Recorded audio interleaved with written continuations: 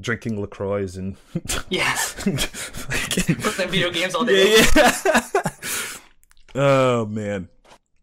I guess so. How are you doing? How have things been for you? I've already started. Awesome. I've already started recording. It's fun. Things have been pretty good. I guess you've been kind of nothing's really changed that much for you. I guess. I mean, a lot's changed. I definitely feel it. Not going into work, working from home is totally different, and I love it.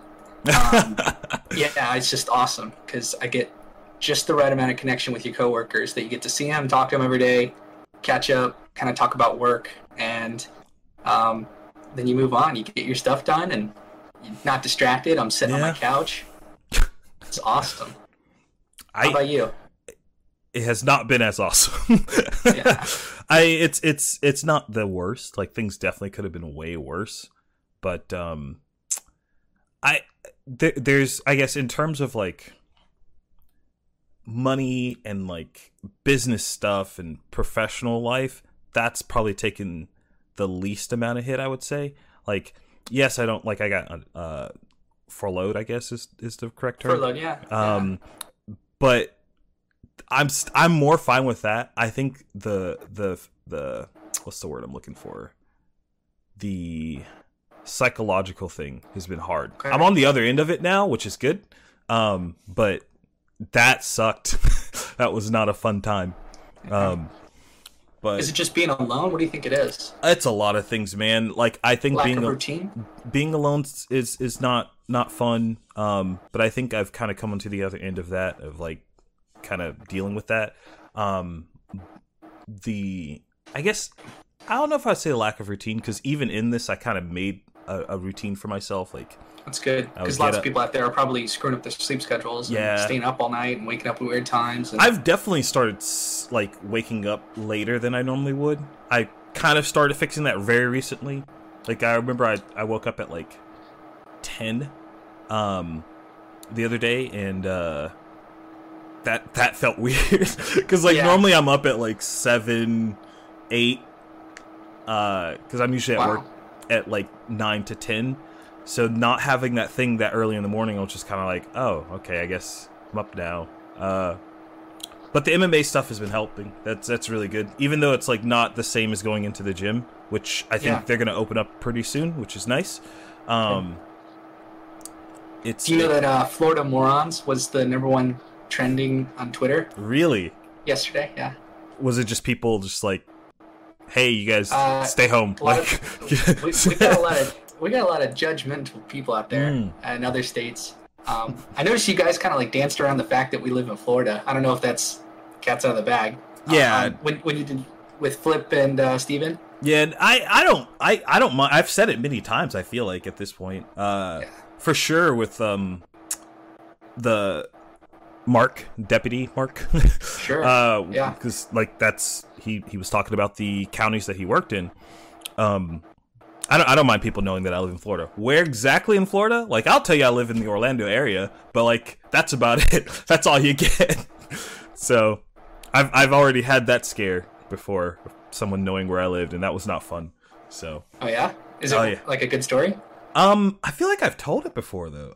Maybe I haven't. I don't know. I can tell it again real quick. There's just a girl. Back when I used to stream a lot more, she figured out where I lived and was like, "Hey, I'm gonna be in Florida in this area. Like, I want to swing by." I was like, "Well, don't do that. Like, don't what? Like, that's cool. Like, you're." Had you just been messaging her, like on like texting? No. So she was a part of like the small circle of people that I knew on Twitch that also streamed, and she wasn't a streamer herself. She just kind of she was a viewer that was in like the group of people that we all knew, like all of us that were friends at the time. But I didn't know her very well. Like I just kind of knew her. She was a friend of a friend. And she frequented my streams and whatnot, so like I knew her in that aspect, but like I never talked to her off stream, so it was a little weird. Yeah, like what did you think she wanted? Just to meet up and nah. how can I put this discreetly?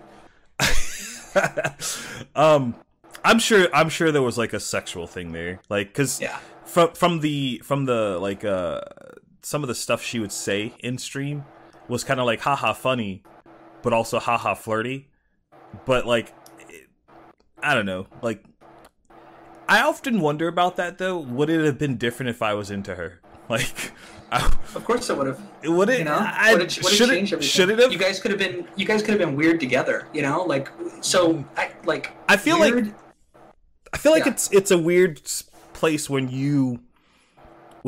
I guess that's fine. I don't know. I just think it's a little strange when you meet somebody through a platform that you have. I guess it seems a little weird, but I'm sure that happens all the time. So maybe it's just me.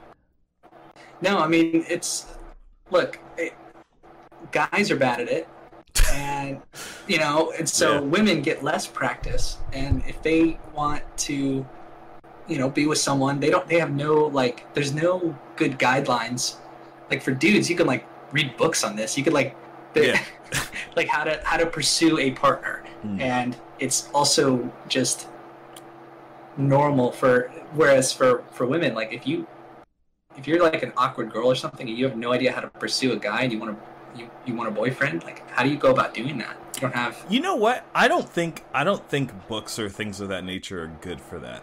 They're not. I don't think they're a good idea, but there's like guidelines. There's you can stuff. Talk to your friends about it. I guess the thing that I've noticed is every girl I've went after has been a different case every single time. Oh, yeah. It's always different. So like there's no like I can't think of like a set like path or a set like, oh, do this and then do this and then do this. It's just like that doesn't apply to like half of the people that I've ever dated. So it's like it doesn't.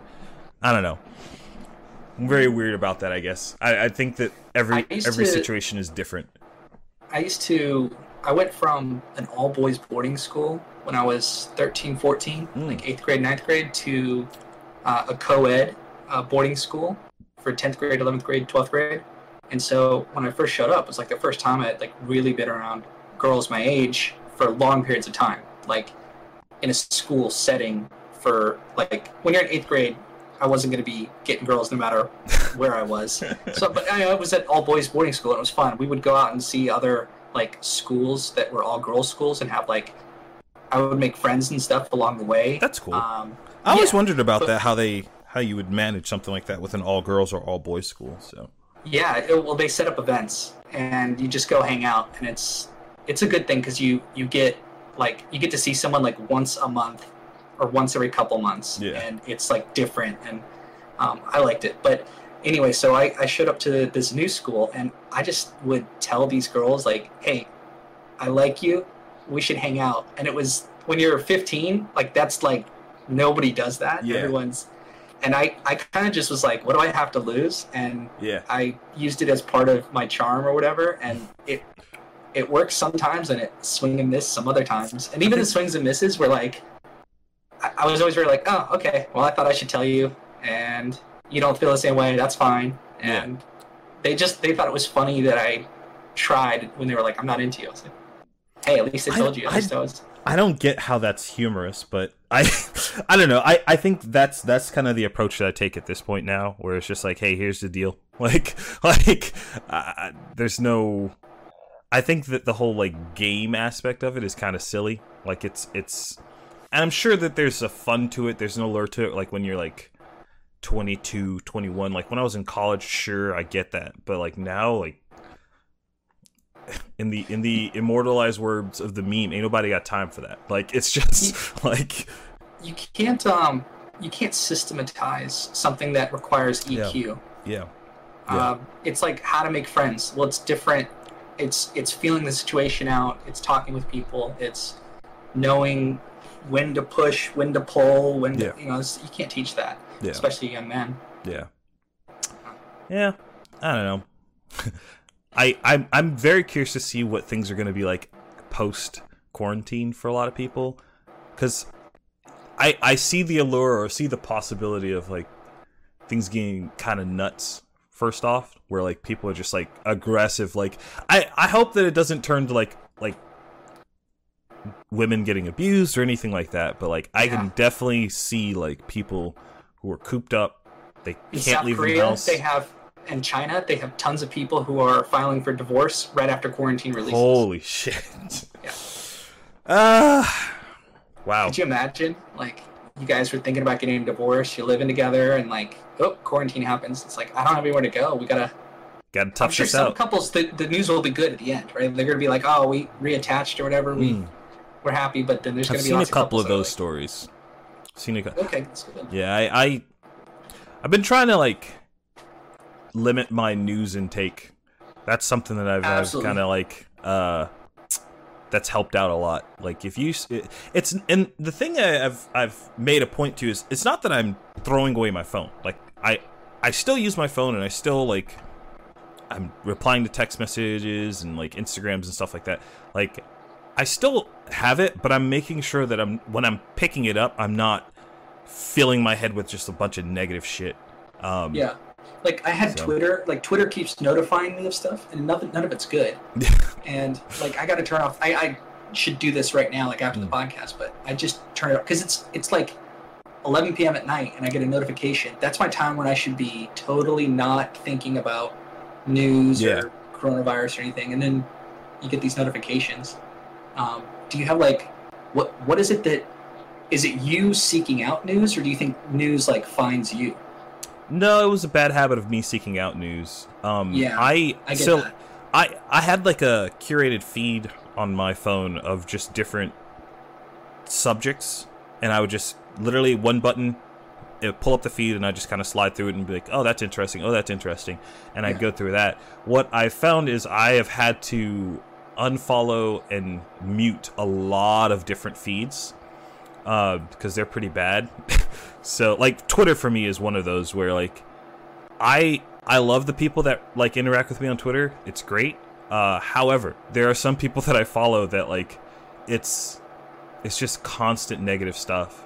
And I don't want to have to sift through that to like find the stuff that I want to find, you know? So I just, a lot of times I'll mute them. I won't unfollow like my actual friends, but if they're spewing just like political shit out the woods, it's just like, I gotta cut this off, because I can't turn this app on that I enjoy using and then just get slammed in the face with that every single time. Like it's not worth my time. So sorry, I'm not sorry. Do you feel like there's, I think that's very normal, but like a part of me even was like, oh, Joe, you just need a better thick skin to to develop your, because I that's the response I would have to myself. I would go, it's on me to not look at that or not let that affect me, but it still does. Like there's not much you can do when it's constantly coming at you and you don't have any escape. I mean, how invasive have like advertisers gotten to our lives? It's on your phone, it's on your videos you want to watch. It's different. So like the thing that's what those tools are for, though. Like, so if I want to, it's kind of personal though. Yeah, if I want to go and find that kind of information, I can find it. Like I'm not an old man. Like I know how to use Google. I can, if I want to find something, I can find it. So, and there are times where I'm specifically looking. Like there was the other day where I wanted to see our exact numbers for Florida and like how we were doing health wise and like crisis wise. And I looked it up, saw that some of the information was good, some of the information was not good, and I was just like, okay, all right, I got the information I needed. I'm good. What I don't want is like, hey, let me check up on this person or this friend, and like, in hitting a button with the intent to go do that, I'm getting slammed in the face with like, hey dude, like 1,500 people died, and you're just like, ah, cool. Needed that. Like that. I guess that's what I'm talking about. You know, like. I hear you. Yeah. Are you like, I work in the medical field, so like I literally do chart reviews of people who have tested positive for COVID, and I don't think I'm giving away anything. Like it's all patient privacy, and I think I'm staying within the rules and everything. But reading the symptoms, some of them have been bad, some of them have been not so bad, but yet they just still think they're just taking a cautious approach. But Florida has not been hit that hard. Like it's like 1,000 cases or something like that. Like 1,200 last hour. Yeah. So like, there's the whole 1,200. thing. Okay, yeah. Yeah, people are like, people wanting to get back to like normalcy, and I get that. I'm kind of in that boat too. I guess I have a more realistic thought or frame on it, where it's like, normalcy is not going to be normal on the first. Like, no. I do think that early May to mid May, that's when things are going to open up for us. Whether or not that's a good idea or not, I think much longer than that. You think so? Yeah. When I say open back up, I say like open back up to the way things were at the beginning of March, or midway through March, where it's still like things may open. Yeah, like, things are going to open. Correct. Yeah, you're not going to like an FNM or anything like that and like sitting down and drafting. That's not happening. What I do think is going to happen is stores will be open. It will just be a weird version of that store, you know? Yeah. So, yeah. I think you're right there, because the social distancing is like, what I've been thinking about is that none of this is going to go away until they have a vaccine. Yes. And even then, until everybody gets vaccinated. Yep. So, and that's going to happen in 18 months, or, you know, a little bit less, but on the realistic end, like 12 to 18 months. And I don't think most economies cannot survive 18 months of just shut down. Like, so, like, I don't. Yeah. There's no way that. Yeah. That's kind of where I'm at too. Like, I know us specifically in Florida. It's one thing for when businesses have to lose money, but when the state is losing money, I think they're more inclined to open things up, and I think they'll probably make that decision faster than other people would have, because their money is on the line too. So. That's kind of where my headspace is at. I haven't seen any information to disprove that theory yet. Granted, I haven't done a lot of research on that, so, you know. Yeah. I don't know. Right. Are you concerned about the virus itself? Like, you walking outside and getting it? Absolutely not. It's not. So, like, this is really... I'm not saying this so that I think other people shouldn't be. The only reason I'm saying this is because I take okay care of myself. Like, I'm in pretty decent shape. I don't have any, like, respiratory issues. I don't have any, like, medical issues. Like, I'm a pretty healthy dude. So, and that being said, there are people like me that have contracted it and have died or had it pretty bad. So, like, to a certain degree, I'm like, I don't want to get it, but I'm also not afraid of getting it, if that makes any sense. Like, I'm not... Yeah. I'm going to go and do my normal day shit, and then... If I get it, I get it. I'll deal with it then. But I'm not allowing the fear of it to make me not be able to get back into the swing of things, you know? Especially if we're not going to have a vaccine in God knows how long. Like, that's just not a reasonable fear to have, in my opinion. Like, yeah. I'm sort of the same way. I mean, I go out about once a day just to get for my sanity. Mm-hmm. Or sometimes less if I have food here, but like I'll just go out just like I've been going to some Thai restaurant in, up by me. Yeah. And just rat about.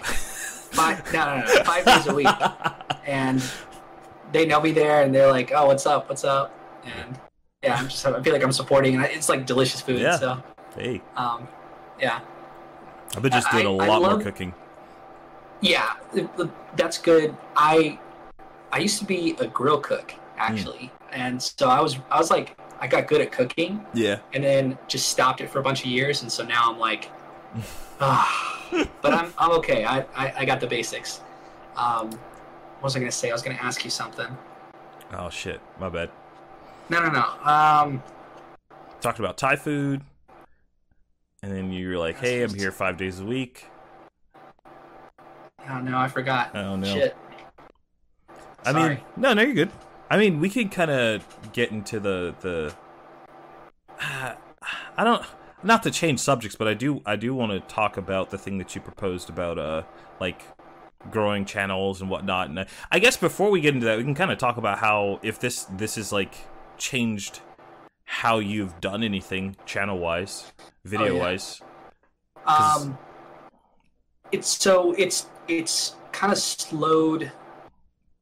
So it's different, right? So we do a movie podcast where it's me and Corey doing podcasts about movies. So what we do is just watch a movie and then talk about it, and then using our, like, we're not going to break it down and analyze the entire movie, but we do talk about what we like about it. Yeah. And we rib each other, and like we're just good friends, and it's just very like easy to talk with your friend for like 2 hours about movies. And if you kind of make a show around that, that's sort of fun. So that's slowed down only because Corey's been like busy with other stuff. Even though we live together, he's like right over there. Yeah. But he's actually in the other room watching Parasite. So we're gonna talk about that. And then the other show I do is a magic show, like Magic Arena. Yeah. For limited for drafting. And the only reason that content has slowed down and I haven't made a video in a week is because Ikoria just dropped like 2 days ago. Yep. So I got a new video already lined up, and I can do that for tomorrow. But other than that, it hasn't changed how the channel's working. It's changed how I've worked, like working from home and just not going out and stuff. Like I haven't seen, I saw my family once for Easter, and then I haven't seen like my grandmother, but I've been calling her up because she's got like respiratory like issues. Like if she gets this thing, it's no bueno. Yeah. But yeah, other than that, my girlfriend's an emergency department nurse, and so she's actually dealt with COVID positive patients, and so like at one point she had to do like self-imposed like a 14-day quarantine. Yep. So she didn't come over, and so me and her had like Skype dates where we went on Skype and just like watched a movie on this screen, and me and her on the other screen. That's cool. Yeah, so that was a good time, and that's how we've been getting through it. Yeah, hey, like you gotta do what you gotta do. I think it is cool that you found a way to keep things going. I guess things didn't change too much, but it's still good. I'm mad that Crane's Roost near me is closed. Yeah. I can't do running. I always go out and run every day and just kind of like dart around people. I just go on my block here. Like I'll run around it. It's I don't know. Hey, Joe, do you think people are fearful when you're outside and you kind of like lock eyes with them? For me, yeah, 100%. What do you mean? I get that a lot. Yeah. I've gotten that. I don't know why I still remember this, but there's I wasn't running. I think I was just like literally walking from one place to another at a pool party at an anime convention. And I remember a girl, some random girl, she was just like, "You look upset." Like she was just like, you seem angry. Like, and I forget, she said something to the effect of like, you're not gonna get any girls like with that expression or something like that. And I was just like, what? Like, I'm literally going to get a drink. That's like when a guy tells a girl you need to smile more. Yeah, it was basically that. And I was just like, all right, cool. Like, and then just kind of went on about my way. But I think I just kind of have a demeanor about me that seems like I'm upset or that I'm, I don't know, not happy. Sometimes that's true, but like most of the times that's not the case. It's usually I'm in thought on something that's probably something I shouldn't be thinking about, but it's not that I'm in a negative mood. It's just that way. But I think definitely when I'm running, I don't really lock eyes with people. I'm very cautious about what's going on around me though. I'm always like turning around and like making sure there's no one like behind me or like checking around. Like I'm just very, very alert. Even though I have headphones on, I'm just very alert to what's going on around me.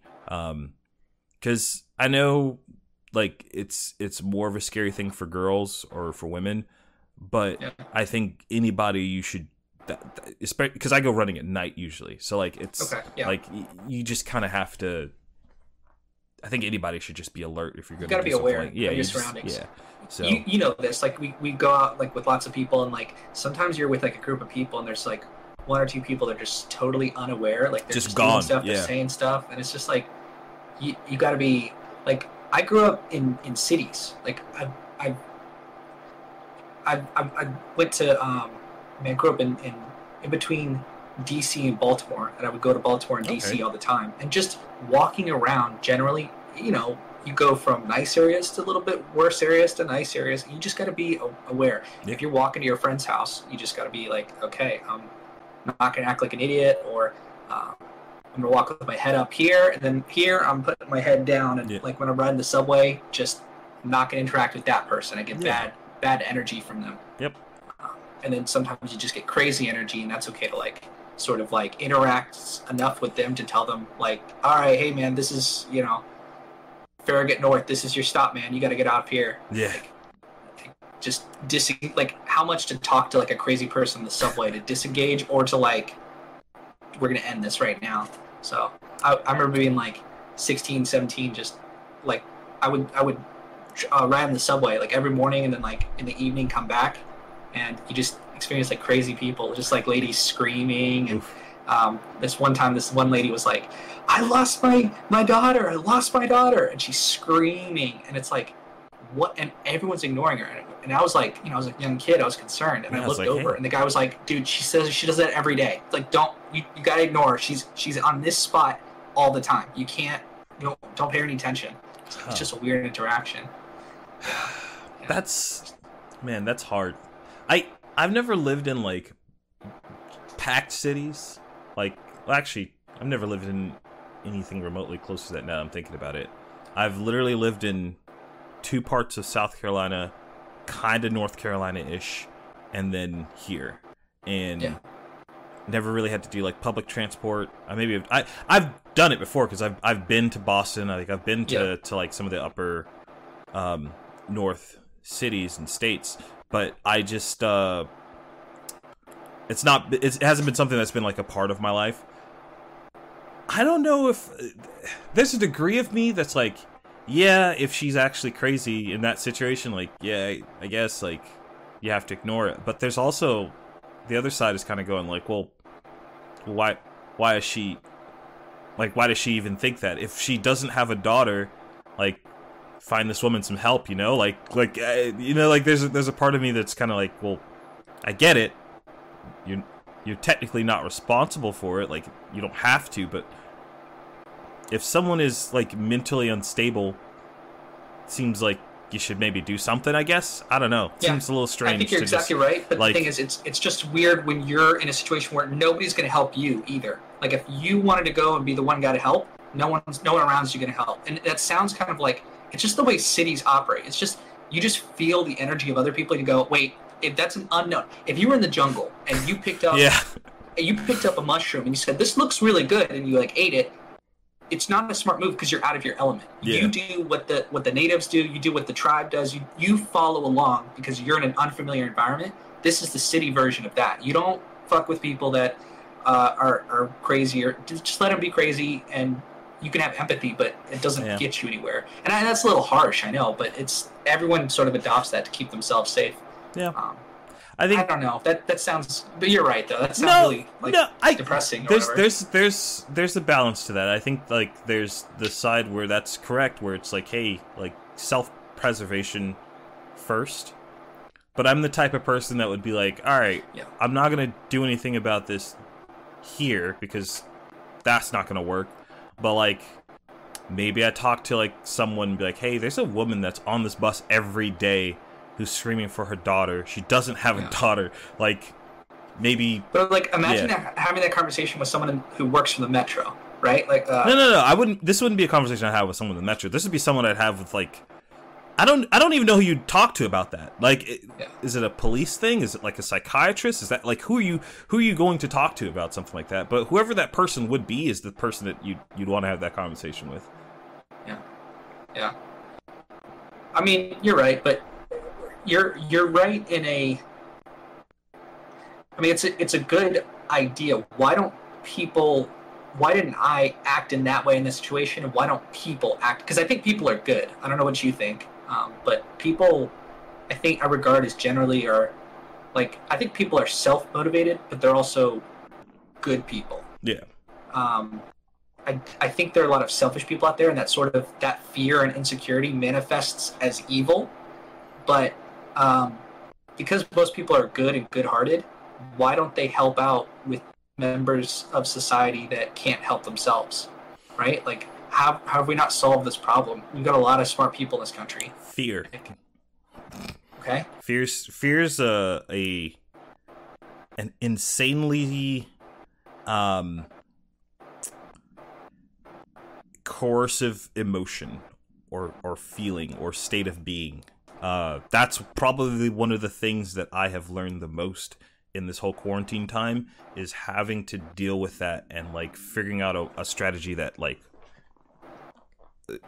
kind of you use it as a motivator, but I think it's very easy for that to be something that stops people from doing good things or things that even they know morally aligns with themselves, whether or not it's good or bad. It's the reason why guys don't like approach women. Like, it's fear. Like, and I think the same thing applies when it comes to like wanting to do a good charitable act. You don't know how things are going to turn out. I think especially for guys, there's a lot of good intention things that we could try to do. Nobody thinks they're the creep. Yeah, but society is just like, hey, like, you can't help that little kid find their parents. You can't interact with that woman. Like, it's just, there's a lot of things that like, it's not the act, it's the fear of how people perceive the act, I guess. Sure. Like, no, I think you're exactly right. And listening to that helps us in a lot of the time, right? Yeah, I mean, for me, that thing is kind of gone, I guess, for me. Okay. Like, the only reason that's the case is because I've kind of resolved that I'm not going to let somebody else's interpretation of my intentions change what I know is right. Yeah. Like, it's like, hey, if there's a little kid that is actually lost, I'm going to help this kid find. That's self-confidence. Like, kind of. I think I guess it's confidence, but it's more of like,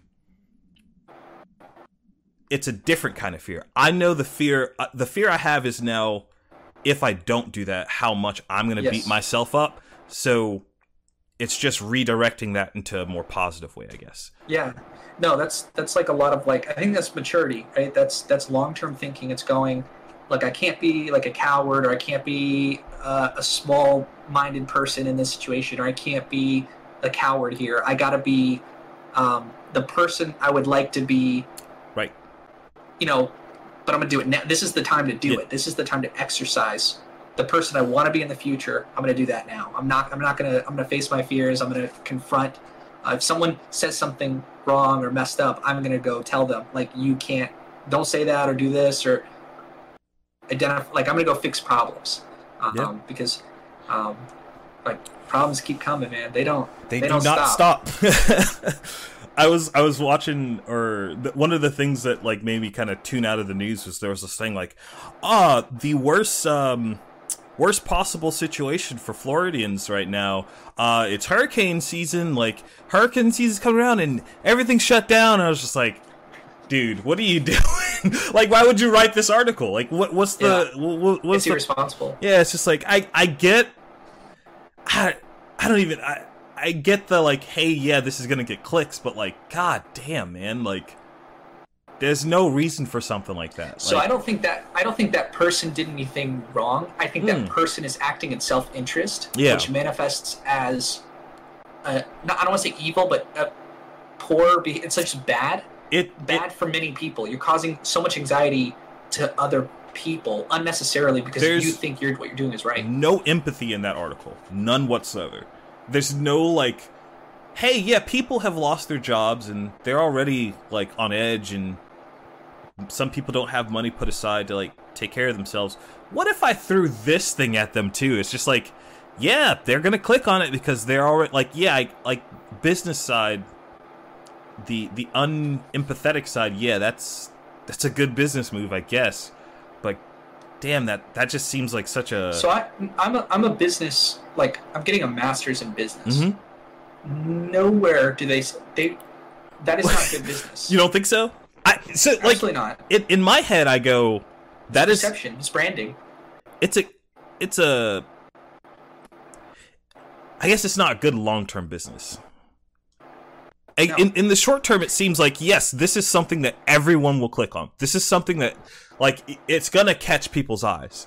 If you live in Florida and you see a thing, like, it's like, but what value do you provide beyond this short-term click? Yeah. Because it's like being an accountant and having all this data and saying we're doing really, really well or really, really poorly. Okay, I don't care about the data so much as what's my next step. Sure. And it's like you get analysis paralysis, and this is short-term value. This is not long-term gains.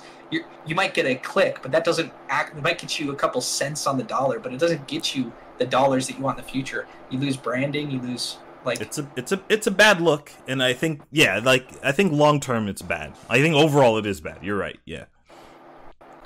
I just man, that was one of them. Do you know what it is? It's a lot of journalists have lost their journalistic integrity.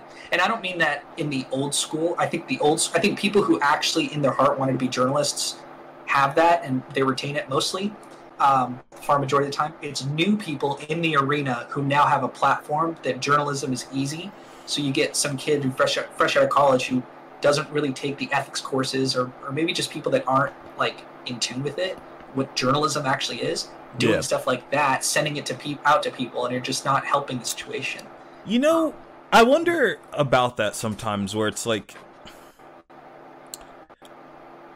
is it I guess it's not fair, but is it inevitable that when you have bad apples like that it just spoils everyone? Because I think we definitely got to a point, I don't know if we're still there, where people just did not trust any journalism whatsoever. Like, and I think there's still some people that are in that point where it's like, I find myself that time too, when people are like, well, here are these numbers, here are these statistics. I'm like, but where did these statistics come from? How are these numbers like used to, like, what's the, if they could, you can take any group of numbers and adjust them to make your point, you know? Like, so I don't know. There's so people don't think about topics in the same way that everyone thinks that they do. So what I mean by that is journalism. People think, who are journalists, or what is journalism? Journalism is the bullshit articles I read on Twitter, or it's CNN and Fox News, which are the two most. And CNN and Fox News are not journalism. They are tangentially, they're secondarily journalism. They're primarily entertainment, as we all know. So what they do is not, the top value is not to bring the truth to people and free speech and all that stuff. It is entertainment dollars first. Who's our target demographic? Let's appeal to what they already like. Yeah. And so when you and I and other people that aren't journalists tangentially for 20, 30 minutes a day think about journalism, or less than that, 10 minutes a day, we have these two associations: what I see, which is bullshit on Twitter and stuff, and what's popular, which is, like, in the zeitgeist of American culture. You have the CNN, Fox News, which aren't even properly, like, they don't conduct themselves with integrity perceptually. Whether they do or not, I'm sure there's individuals, but people have lost faith. But, like, our generation, like, CNN and Fox News are going to have to change a lot of things up. Like, Fox News has gotten okay with trying to get our demographic of people, like, You're good. I was just checking levels. You're good. All right. No, yeah. But, like, they're kind of good at, like, grabbing, like, conservatism, like, gamers and stuff, like young men and women, bringing them over. But CNN and, like, that, all that stuff, they are not going to last with the millennial generation who does not consume them. Yeah. You know, like, you've seen on CNN, like, them trying to do YouTube videos. They've got, like, some quirky guy with all these posters. Those. They're so bad. I love them too, but not because they want me to. No. They think that's good content. They're trying out there. They just need to hire a couple of 25-year-olds and give them $100,000 and say, like, hey, make it. You know. I would like companies to be more open to doing stuff like that. I guess, I don't know. Good ones do. Yes, you just never see it because it's just a good thing. Like, I guess. What do you mean you never see it? You see it. Like, there's YouTube channels. There's lots of content out there. I think if you you looked and thought about it, I think you'd find it, right? Because there's cool shit happening out there, right? Don't you think? Yeah, I was gonna reference like the Wendy's thing. Like, I'm sure that was just like a company saying, "Hey, this 24-year-old, here's our Twitter account. Have fun. Keep it professional." Well, not even professional. It's nothing professional about that. Ride the edge a little bit. Yeah, ride the edge, but yeah, don't say anything wild. But like, and it worked out tremendously for them because like, I remember when I was growing up, Wendy's was synonymous with like senior citizens. Like it was like old people went to Wendy's. Mm-hmm. Like they gave you a little saltine and everything, and like it was just like the old thing. The moment that they got that whole marketing thing going, it was crazy how many people were like, "Oh, I like Wendy's now." I was like, "Oh, it worked. That's wild." Taco Bell always had sort of that brand because they would have advertising that was sort of funny. Mm-hmm. It was jokey. It wasn't serious. They had a Chihuahua, and I forgot about that fucking. They had funny commercials, and Doritos has always sort of been like that with the Super Bowl. But then Wendy's enters that arena, and it's just changing consumers to go, "Oh, this isn't a place that's just trying to take my money or some corporation. This is like an actual like company with real people. It has a sense of humor about itself." Yeah. And I think that clearly works with our generation. I think it works to a point, though. I think there's definitely it could be cringy. Yeah, it's literally like a curve. Like you get to a point where things get bad, and you can tell that you're just pandering towards a particular audience, and they realize that too, and they're just kind of going, "All right, we get it. Like you're the funny, quirky one." Do you know what the uncanny valley is? Yes. Yeah, so it's like that. Yeah, it's exactly like that. Oh man, I guess in that same realm, I guess when you're going for a business degree, as far as YouTube and channels and like content creation and whatnot, which you know what, the more I say content creation, the more I hate that phrase because it's like content creation is anything. Like it's such a catch-all term, but but you know what I mean by that, like YouTube videos, streaming, all that stuff. Yeah. How do you have any plans in terms of like how you intend on marketing to get more eyeballs on your stuff? Yeah. The frustrating part is I have ideas, I have plans, and we live in a very just changing time. So if I read a book about marketing from 5 years ago, or I talk to a professor who 15 years ago worked for a marketing company, which I've done both those things, the information's outdated.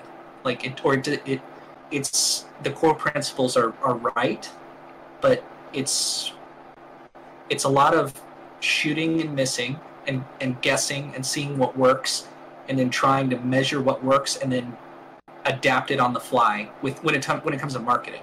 And so with YouTube and trying to grow a channel like this, I have some like fundamentals in my mind and things I want to try and avenues I want to pursue, and I'm not sure if they're going to work. And I'm just one person on this operation. Yep.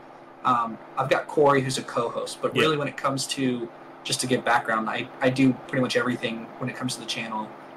He kind of just shows up and says, "Where's my beer? Let's." But I like that interaction because I've given him, if he wants in more, he can do that, and he said, "No, that's fine. It's always open or whatever." Open communication. But so I have these ideas about how marketing sort of should operate, but it's more entrepreneurship. Entrepreneurship is trying, failing, and then one thing hits that you didn't think would happen. Yep. So I'm kind of taking that approach. Is that? Yeah. I don't think this is a good business venture. I'm not sinking thousands of. It's I want to do. Yeah. It's not about the money. I don't believe in investing money before you invest time either. But there are some things that I have tried in the past and seemed to have worked back then. I haven't tried them recently. I was going to. I think it was either you or Corey that I spoke with, and I was like, "Yeah, I'm going to do this really fun thing," and I was going to test it out, and I was going to do it for your channel. And the fun thing was, I was going to buy ad space for your YouTube channel, and I was going to post it on like Twitter and Facebook and see what happened. Because A, I think you guys deserve more views than you have, and B, I wanted to see like if that was still a viable thing. And so then the world ended, and so I didn't do that.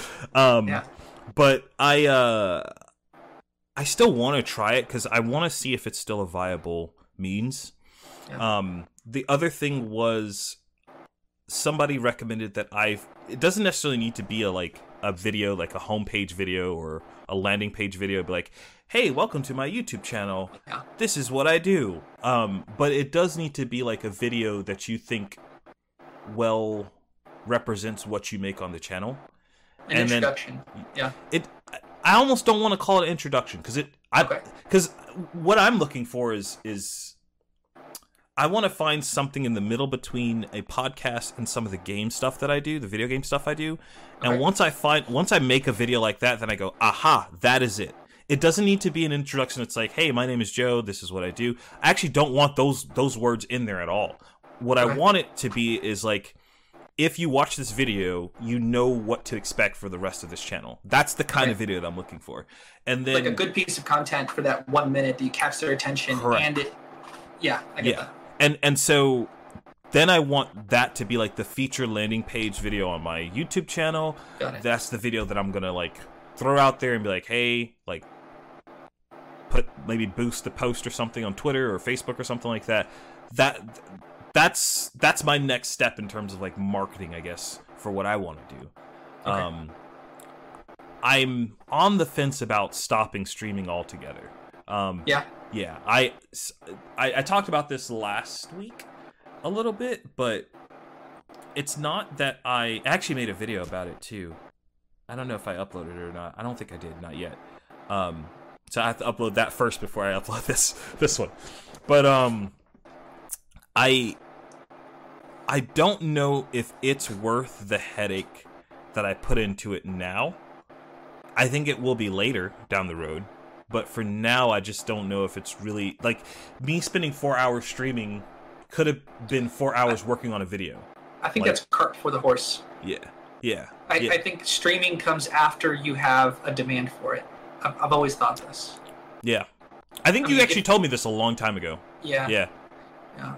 I mean, but this is funny because we're coming off me streaming last night that I actually got some good content. But it's because we're in quarantine and I've literally been at the house all day. And I'm like, I might as well like work towards something. Yeah. And I actually got a footage, like video from that. I'm gonna make that into a YouTube video, which is I think what you're the same idea. That's what I usually do. Yeah. To make YouTube. I recorded this really terrible game. I don't know if you play Metal Gear. You know about Metal Gear?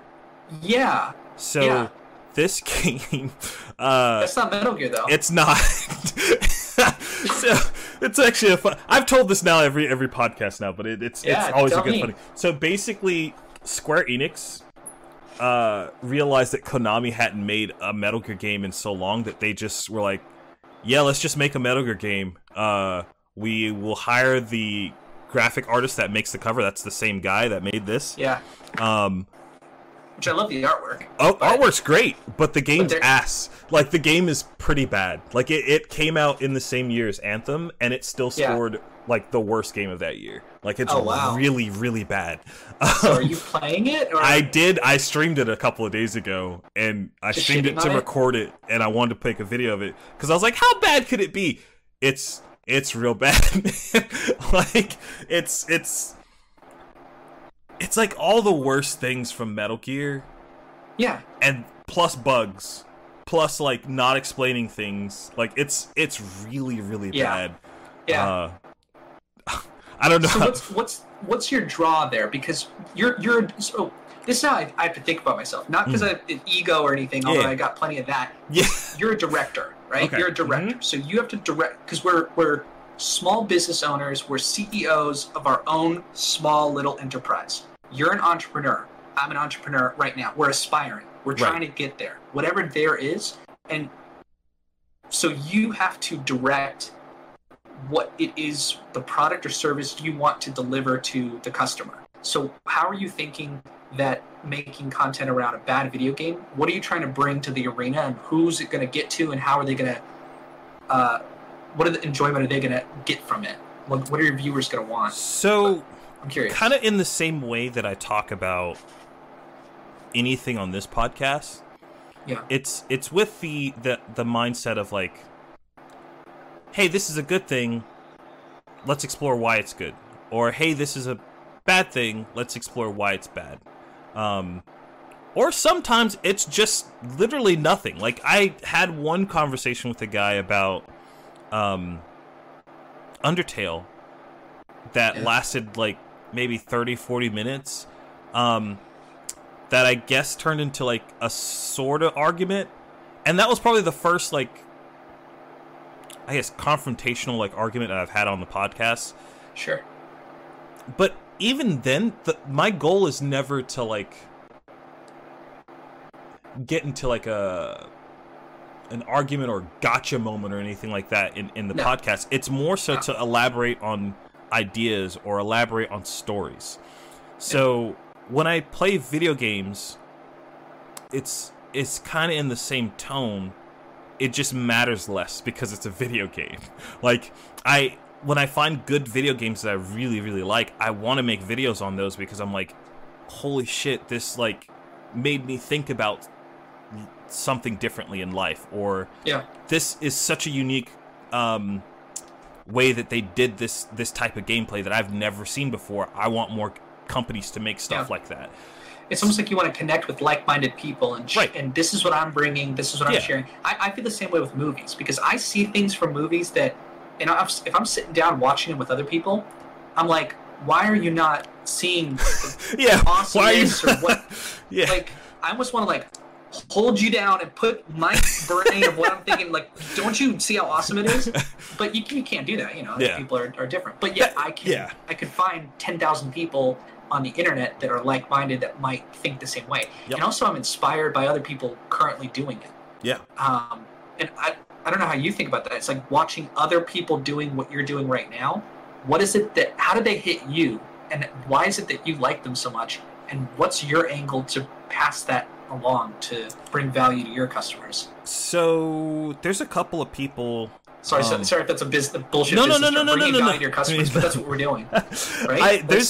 There's a couple of people that immediately come to mind when it comes to like online content or whatever. The first one when it comes to video games is there's a channel called Ranton. It's both.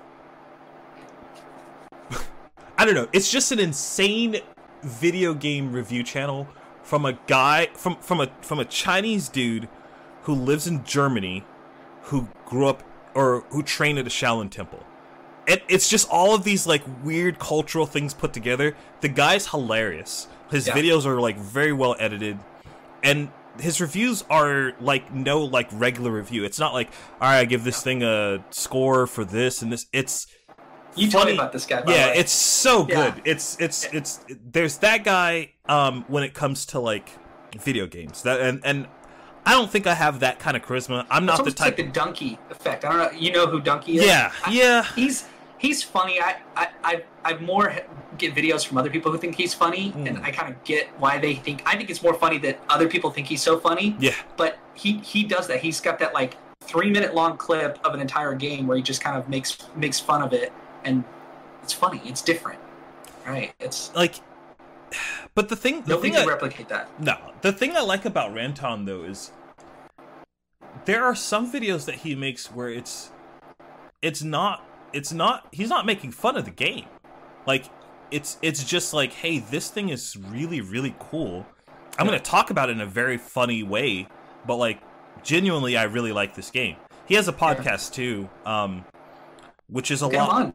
Yeah, I mean, that'd be nice. I don't think he would ever, like, not now anyway. I think sometime in the future. Why not? The guy's a giant. It would be like asking PewDiePie, like, onto on my podcast. I'd ask. I'll send him. It's not like asking PewDiePie. I'll send him an email and see what happens. But I'd be very surprised if he was like, yeah, sure. I'm sort of projecting out what I wish I could do to content creators that I watch. I'm like, why don't I just reach out to them? Yeah. And like get them on, talk to them, or I I don't know. I'm just thinking because I follow lots of artists, and like, what if I could? I mean, they're artists. They're not like celebrities. Yeah. They're just people with large YouTube channels that are still normal people. There's like, I just go on the computer for a couple hours, and all of a sudden I got 100,000 views on people watching my videos. Like, they're not. They're just people. Especially they are still just people. Like, but I think there's a degree of like. Oh, they'll say no a lot. Yeah, well, the thing is, I don't take it personally with that because it's like you got to value your time, and for them spending an hour and a half on a podcast like mine, the value is just really not there for them, and I get that. So like, if they would you do that if you were like a big deal? Would you help out someone? I think I would. I think I would if I had the time. If I had the time, I'd do it. Yeah, but. That's a big caveat. Wouldn't you construct your life around having time for what's important?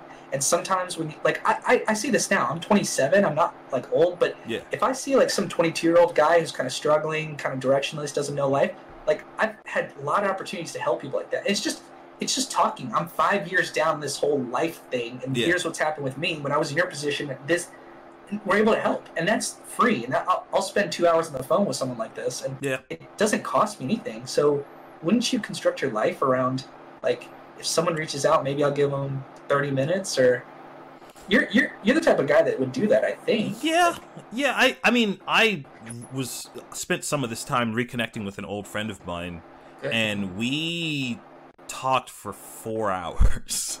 Like, it was really cool 4 hours because like I hadn't talked to this guy like to that extent in like at least 3 years, maybe more. But I think there's a part of me that does want to do that.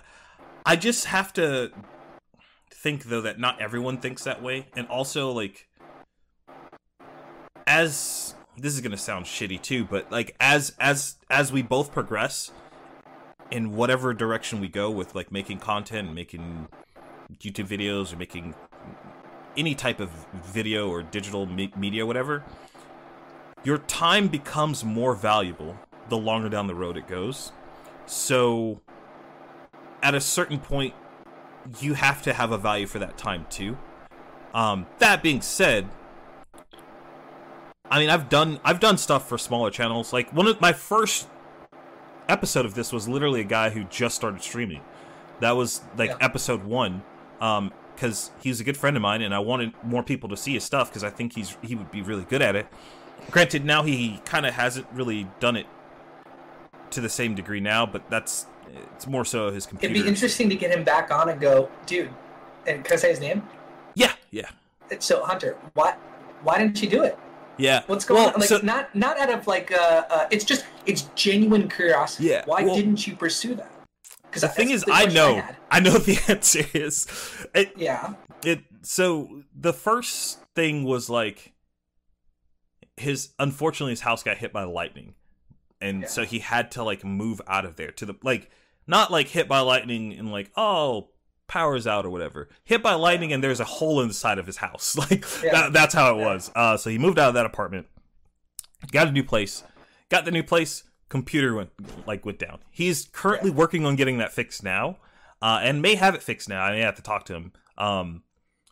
But yeah, just literally a string of just very unfortunate things. Those sound like reasons, not excuses. So that's it's not. And I've wanted to have him back on. I wanted to have Mark Daly on again too, because he's had the exact opposite thing where like I had him on when he was like grassroots first starting, and now he's blown up. Like the dude, he used to do the Pokemon like card game streams, and he'd average like 50, sometimes over. Well, actually, there was a couple of months where like he'd stick over 100 viewers on Twitch.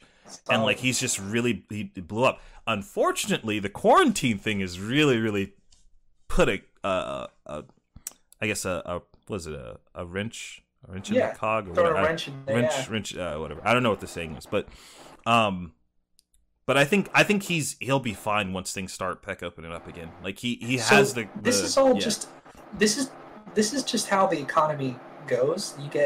You have to adapt. So I went to Four Rivers, and they have carry out like not quite drive-through because they don't have a drive-through, but you order online and you drive up and they give you everything, and they have like a shelf, and you can buy toilet paper, you can buy the hot sauce to go with your wings, and this is a barbecue place, by the way. Yeah. And like you can get everything you want. So they were selling toilet paper. That's crazy. It's like that's you're cool. adapting. Yeah.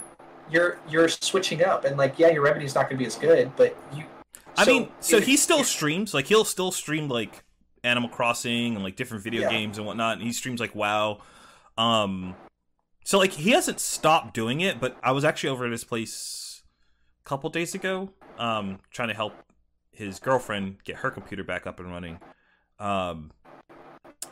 And he was showing me like his viewership and like stuff and like how it had dropped. Not in the in the aspect of like, oh my god, this is the most important thing, but more so just like, yeah, like this is just kind of like what I'm dealing with right now. And I saw it and I was just kind of like, yeah, it sucks, but I think he's gonna be fine when things get back around.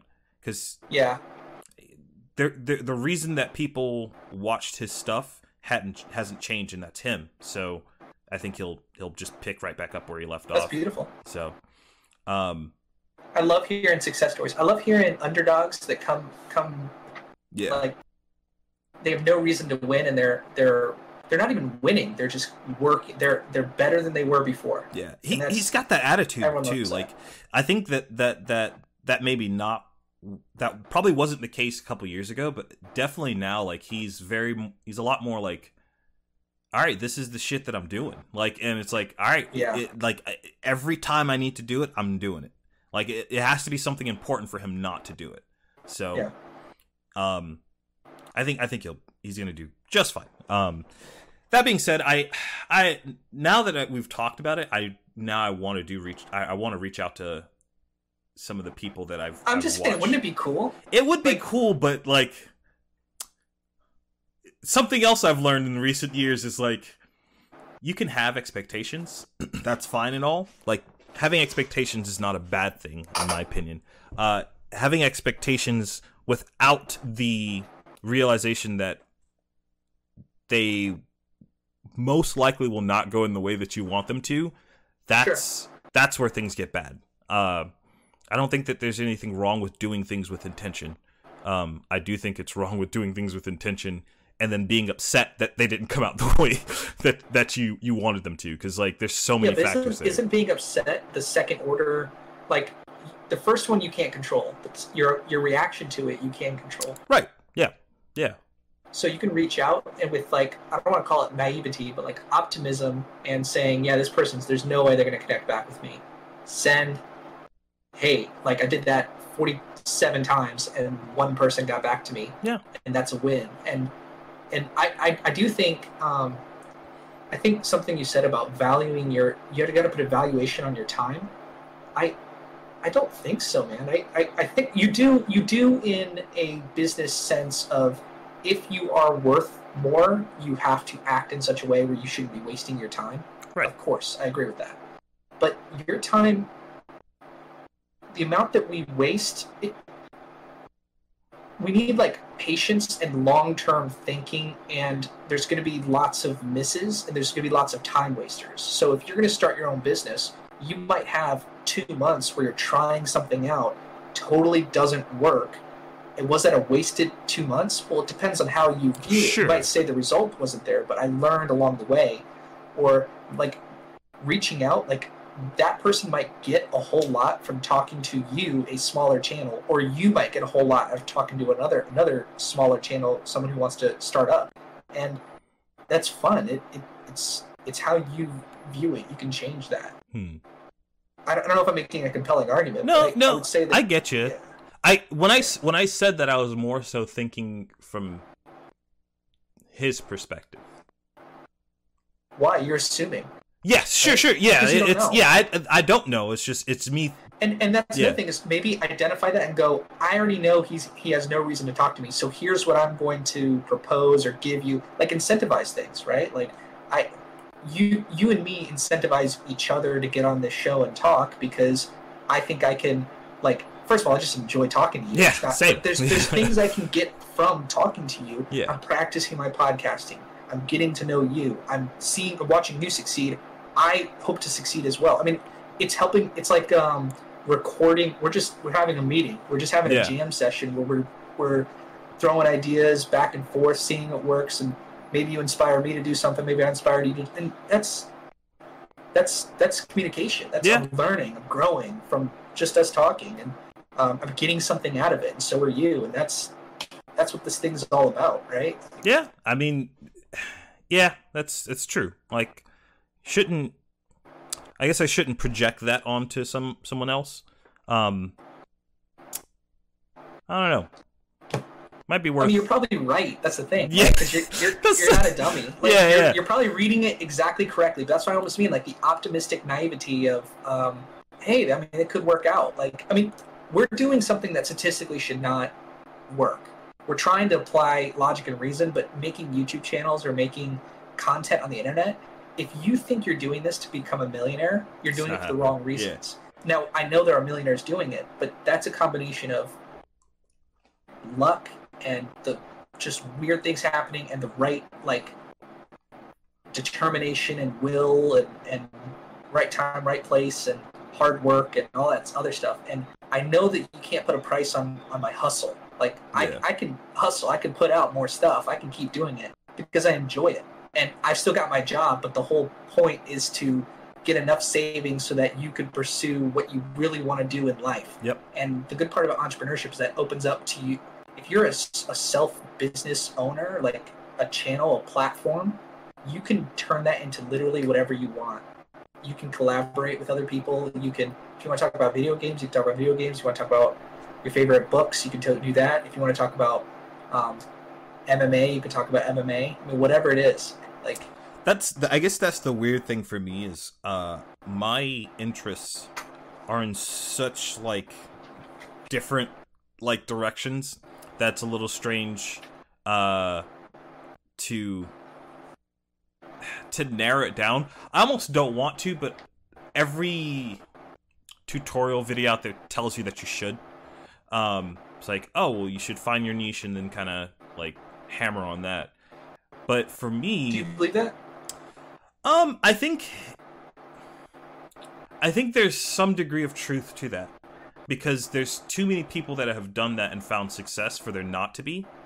But I think that doing that is extremely miserable. Because like, that's not a sustainable model. If you're if your intention is to start there and grow somewhere else, sure, by all means, like, go for it. But for me, I don't want to do that. I want my channel to be a place where people can see exactly what I'm about, and then if they're interested, hang out. If they're not, then that's cool. The thing I hope is that there's enough different interests that... What if you owned a restaurant, though? Like, what do you mean? Just you're making good food, you're just hoping, like, hey, if customers don't come by, and then that's fine. Or if they do and they enjoy their meal, or maybe they don't like the food I'm cooking, that's fine. No, like, you got to serve your customers better. You've got to put up advertisements. You got to get them in your restaurant. You got to treat them right. You got to make them feel like $1 million, and then you got to serve them the best food that they've ever had. And then they walk out of there going, "That place is awesome." You got to find the customers too. So, like, my mindset right now is, like, I have a very small group of people that if I upload a video, they're gonna watch it. Like, awesome. They're the people that are subscribed and, like, they have the notifications and everything turned on, and can't thank those people enough. But I do want that group to grow. The thing that I'm trying to cultivate is that if I upload a video about MMA, or there's a possibility that further down the line, I'll actually start being able to take fights and actually compete, which I'm very excited for. Like, it's document that journey. That would be interesting. Right, like, and that kind of stuff to go alongside the podcast that I have. Yeah. So I think I would hope that it's a group of people that, like, they're open-minded people that are open to talk about whatever. Like, and that's the kind of person I am. Like, I'll literally sit down and have a conversation with people about damn near anything. Like, hopefully it's those same type of people, so that I can upload a video about MMA. I can then upload a video about Left Alive. I can upload a video, I don't know, like, it just, like, these different things. They'll never be, like, off tune. Like, you're never going to find a video on my channel that's like, what's up, YouTube? Today we're going to, like, that's not, I know exactly like, what you mean. it's, that's not my thing. Like, all of those videos will still have the same kind of vibe. That reminded me, there's another guy, Noel Miller and Cody Ko. They have that exact same kind of, like, it's funny, but it's not, like, fake, I guess. It's very, like, like, it's not scripted funny. It's... Yeah. Which they have scripts, and, like, Noel's, like, a comedian, like, he does stand-up and whatnot, so, like, there's some scripting to it, but the way that their videos are made, it's very, like, you know there's a script, but you don't feel like there's one, if that makes any sense. You feel like you're just watching someone, like, come up with jokes. And sometimes that is the case. So, I like that kind of stuff a lot. Yeah, they're playing to their strengths. Yeah. They're like, I listen to these two comedians that are, like, they've been comedians for 10 or 13 years or something like that. And they're in New York, and they're just trying. They're just friends. And they've had some big breaks in the past couple of years. And they just get on a podcast and just talk. And they talk about their inspiration. They talk about their stand-up. They talk about, and they're just hilarious. They're like, and they are only doing what them two in a room could possibly, like, that conversation or anything close to it. Nothing could be recreated because they're leaning in heavily to what they do. Yeah, that is how they are. That is better put than what I was trying to say. No, but that's I hear you, that you've got to find what it is that you can do. You mentioned something about, like, miserable, like, oh, that would be miserable if I did it. You've got to find. I think this is a game about finding ourselves and how we operate best. Like, you and me, we're still, like, relatively young men. We're not, like, we haven't been doing anything for 30 years. I feel like I'm getting there. I'm almost there. Well, I'm working. Talk to me when you're 50 going, like, I've been doing this shit for 20 years. Like, I know much more now. Like, what I mean by that is you've got to find something that you can do that fulfills you every day and make that into content, into something interesting that literally only I could do it, and only these. Now, if you want to be the most famous person in the world, you have to cater to everybody. But if I don't think you and me want to, but I'd be interested in people that find movies or Magic the Gathering drafting. Like, how niche is that? Yeah. It's not just Magic; it's drafting and learning how to, and also even more the Spikes version, not the play to just have fun. Like, I'm here to win, dude. I'm here to, like, get every edge possible over my opponent. Like, reading the opponent, tempo, outvaluing them. Did you? This is kind of a very quick side note. Did you see there was an article recently about using the what is it called, the planned stops and phases in Arena to, like, throw your opponent off? You take me as the type of guy that would be doing that. Just like I've done that. I've done that. You pass the turn until they do something, and then you react to that. It's like, oh, I thought they were just going to pass. Yeah, I've done that. I have. I will talk about. I'll try to talk about that when I do it on my video review for the one I streamed last night. And it's not like I'm super intentional. I find that fun because if someone does that to me, I like watching other people do it. I come from StarCraft where people are APM. They're doing as fast as possible on the keyboard. They look for every edge to cut corners. Yep. That's fun. That's enjoyable. I'm not some, try hard, like, what's, we're playing games. Like, God. You know what's weird? And now I'm going full tangent. Let's go. You saying that reminds me of some of my friends I've known for a bit longer, who come from a different card game. I don't know if it's worth saying what that card game is. You know what I'm talking about. And are you about to shit on them or something? You don't want to name them? A little bit. So, like, you saying that, but I know that you're the type of dude that's, like, willing to put in the work. But I wonder if it's, like, I wonder what's different about you, where like you use like you have the mindset of like, okay, what is the most efficient way, or a way that I can win efficiently, but also you're a stand-up person. Because I know a lot of people that have that mindset, but like are just mising like through life. Like that mindset is bled into other things. I'm like, dude, that's the worst possible way you can go through life. Like, so I think a reaction. And this is, I apologize in advance. I am not naming. I am thinking about other concepts that relate to this. Okay. Men going their own way. Oh, so here we go. If you get burned by a bunch of chicks or one or two chicks that you love, and your response is, "I'm 23 years old and I'm a man going my own way. I'm never gonna talk to women again and screw women." You have missed the point. You need to self-develop, and you need to say, what is it about competition or winning that I like, and how can I make this so that I have to be an adaptable person, and I have to get along with people I don't know, and I have to, like, you got to exist out in society. You got to be likable. Okay, that's the thing they teach us in the business degree, like getting an MBA. They literally teach us, you guys are business students. You're not going to be doing calculus. You're not going to be solving cancer. You are business students. Like, they don't tell us this, but like we're signing up for a master's degree because I can't do a medical degree. Like, I can't.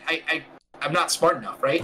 But in that way. But what I do have that doctors don't have is the ability to learn EQ, if I'm sitting across an opponent, how can I get the most win? Because we're both here to win, but also make you so that you don't feel like an asshole because I beat you. You actually feel good. Like, hey, that was a cool play that we both. And if I lose, how can I be a good loser? And if a girl rejects me, how can I take that and pass it along to be, it's okay. Like, make her feel all right, or make myself, my ego feel all right. And we're all good. We're all better. Maturity. And some people are in their 30s and 40s. They never learn this. And the people you're describing may be sore losers that don't have their. You just got to find your way to win correctly without being an asshole winner. You know, so nobody liked that guy in high school. The thing is, like,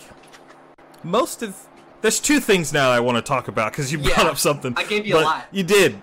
So those guys, I don't think that is their thing, because it's not like they still. It is a little bit. Probably. I don't know, like, their relationship or like their love life or whatever, so like maybe, but they don't strike me as the people that have issues there.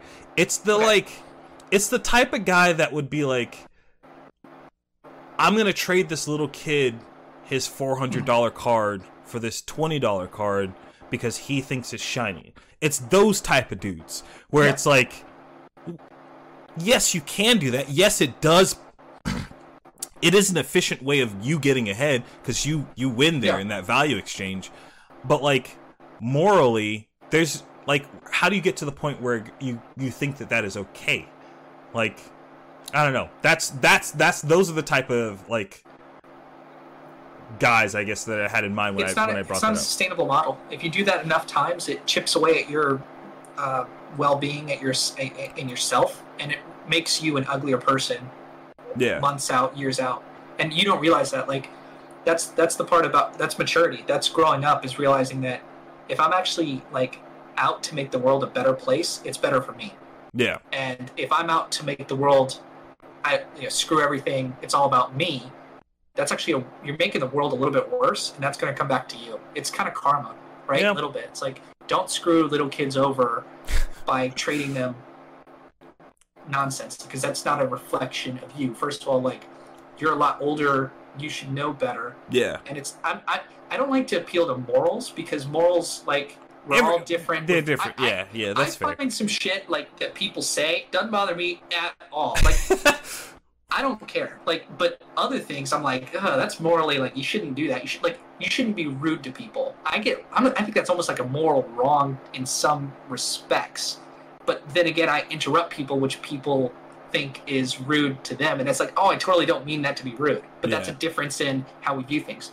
But if you have the mindset of making the world a better place, you're like, I'm going to go into a card shop and play cards with people, and I'm going to make everyone's interaction, like, better than how I left it, which is Corey's attitude, you get so much more for yourself. He's very like happy when he does that, and he's well liked, and that's, and I don't know how to cultivate that. I don't know how to get that for a group of people. I know how to do it for myself, and I'm trying to literally like cultivate a community one day of people who like to win in Magic drafting, that are like-minded like myself, that want to win, want to find everything, but don't be an ass when you lose or whatever. I think there's a good amount of people like that in the group of people that are around here in like our local scene or whatever. That being said, I don't I don't play Magic consistently at all in any realm. Like, I'll play here or there, but never like to the point where I'm like, I'm good at this format or something like that. Like, I never invest that amount of time into it. What's your favorite thing to do like that?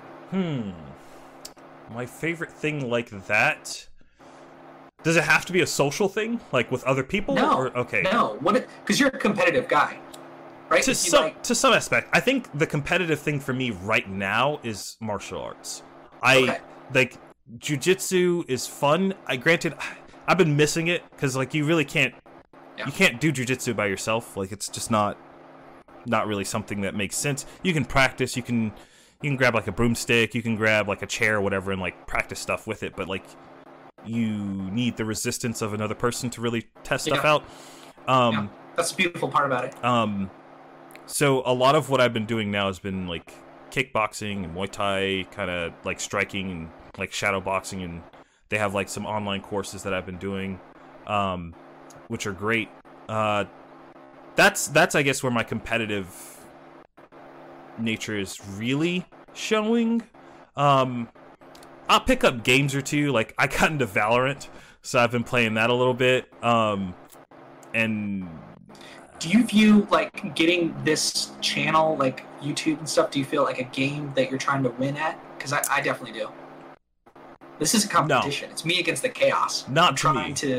All right. I think I definitely felt that way before. It was that way when I did my first channel. Because to me that brings me energy. It doesn't make me tired, and it makes me feel like it makes me feel alive because I'm viewing everything. Like, I do this with my boss too. Like, I'll be like, okay, I've got to win against this other person. I've got to find the right tactics to get on their side, to get on my side, so that we both win. And this is why I'm really good with communication. My girlfriend of 5 years, we've had maybe one fight, maybe two fights. We've had, because we cut it off before it even starts. Right. To get to that point, and it's communication. That's ideal. Hey, yeah. Babe, it's you and me versus this problem. Like, you're annoyed because I did this. I'm annoyed because your reaction to it. We're identifying it, and she's just awesome too. So that helps. But I view everything like that. And so if you aren't doing that, I almost feel like some people find that exhausting, right? Like, they can't. Everything's a conflict. Everything's I gotta work towards it. So what is it? I'm trying to think of where I think there are times where I get that vibe from making videos where it's like, oh man, this is gonna be great. But it's more of a competition of myself, which is probably not good. It's probably not a healthy way to go. Beat yourself up? Oh yeah. So like when I make a new video, like right now I'm planning on making this video about finding an MMO RPG that like I can really sink some time into, because I've played a lot of them. Like, I played damn near every major one. But I find myself now that I can't get into them. Like, if I try to play them, I end up getting bored very quickly, and I'm just kind of like, I don't want to invest any more time. However, there have been some exceptions to that in the past where, like, I dove into, like, Guild Wars 2. I loved that game. Like, I spent hours, days, weeks, whatever, into that game. So I want to do that. However, I know the last gaming-related video I made was really good. Like, I really loved that Pray of the Gods video that I made. I really liked that video. So I have to make sure, in my head, it's a competition against old me. It's like, okay, so whatever the video, like this next gaming-ish video that I make, it needs to be better than the last one. The reason why I say I think that's bad is because how do you determine what is better? Yeah. It's like, so is it the metrics of how many people have watched it? Is exactly. It's like, what are you going, like, what are you gauging? Like jerking yourself off, going like, oh, this is an awesome. Dude, look how awesome I was. Yeah. Like, you know, how do you measure that? Yeah. That's interesting. Yeah. No, you're good. You see it like. What's up? I don't know if it just keeps like flashing green. Oh, yeah, gotcha. Yeah. I saw that, but it was not that big of a deal. So do you look? There's a certain element of beating yourself up that's good, but then there's too much, and it seems like you're doing it too much. Probably Your own self, right? Probably. Like, a lot of that comes from, like, I don't know, just the way I grew up is very. We all do that to some extent. Yeah, like I do that to myself too. Yeah. But the problem I think I have with you dropped off. There we go. There's the audio back. Testing. Yep, there it is. We're back. What happened? I pushed my camera USB in, trying to fix the green flicker. And I don't know why it jumped us off. It probably like disconnected the. Actually, hold on. Go to Discord for me. Yeah. I just realized. I don't know if I want to change it now, because then the audio is going to be off. Okay, we don't have to do it. Yeah, okay. I think I know something. Something is probably not the way it should be, but I could be wrong about it. The input device is the Logitech Brio. Yeah. I was like, that sounds off. Okay. Oh do my I sound god! Better now? Yeah, you do. I sound so much better. Yeah, you do. It's fine. It's fine. I'll edit it. Literally, who cares? People just go the first hour and a half was no good, but then wow, I sound so much better now, don't I? Yeah. It's all good. That's me. That's me messing up. I was like, that's a good microphone. Like, the microphone shouldn't be picking up all that shit. And I was like, whatever, fuck it. But it's okay. We look good now, or sound good now. Damn it, I forgot what I was talking about. Just beating your past self up for like not living up to your own expectations, or well, it's just more so of like it's really bad when like I do something that's not as good as I think it should be. Like if I make something in March and then I make something in April that's similar to it, it should be better than the thing in March. Yeah, that's just the mindset that I have. There's good things to that, and then I think there's bad things to that. Because I'd have to find a healthy way of judging. It's weird, right? Because you don't judge other people like that. Or do you? I'm trying to think if I do. You definitely do sometimes. I probably do sometimes, but not to like your best friends. No, but even then, it's not in a way of like, oh, you're bad. It's more so of like, I want to see the people around me improve. Yeah, like you want to see them get better at whatever it is that they want to do. So when they don't, I'm the guy that's like, hey, what happened? Like it's not that like I'm holding you to your own standards, and by that I mean like whatever you did last, you should be either A, maintaining, or B, being better than that, exceeding. Like, yeah, like so. Maybe that's not a good thing. I don't know. No, the improve. I think you. What I would say is stretch your timeline. So you want things to be better for other people. You think that whatever they are now, they could be better. And you think that about yourself. Whatever I did in the past, I should be constantly improvement and getting better. Right? Is it? Would you say that's fair? Right. That's fair. Yeah. Stretch that timeline. Right. So it can't happen today. Can't happen tomorrow. We can work on it today. We can work on it in the next week. But it might take years. And also, you can't predict the future. So it might look differently.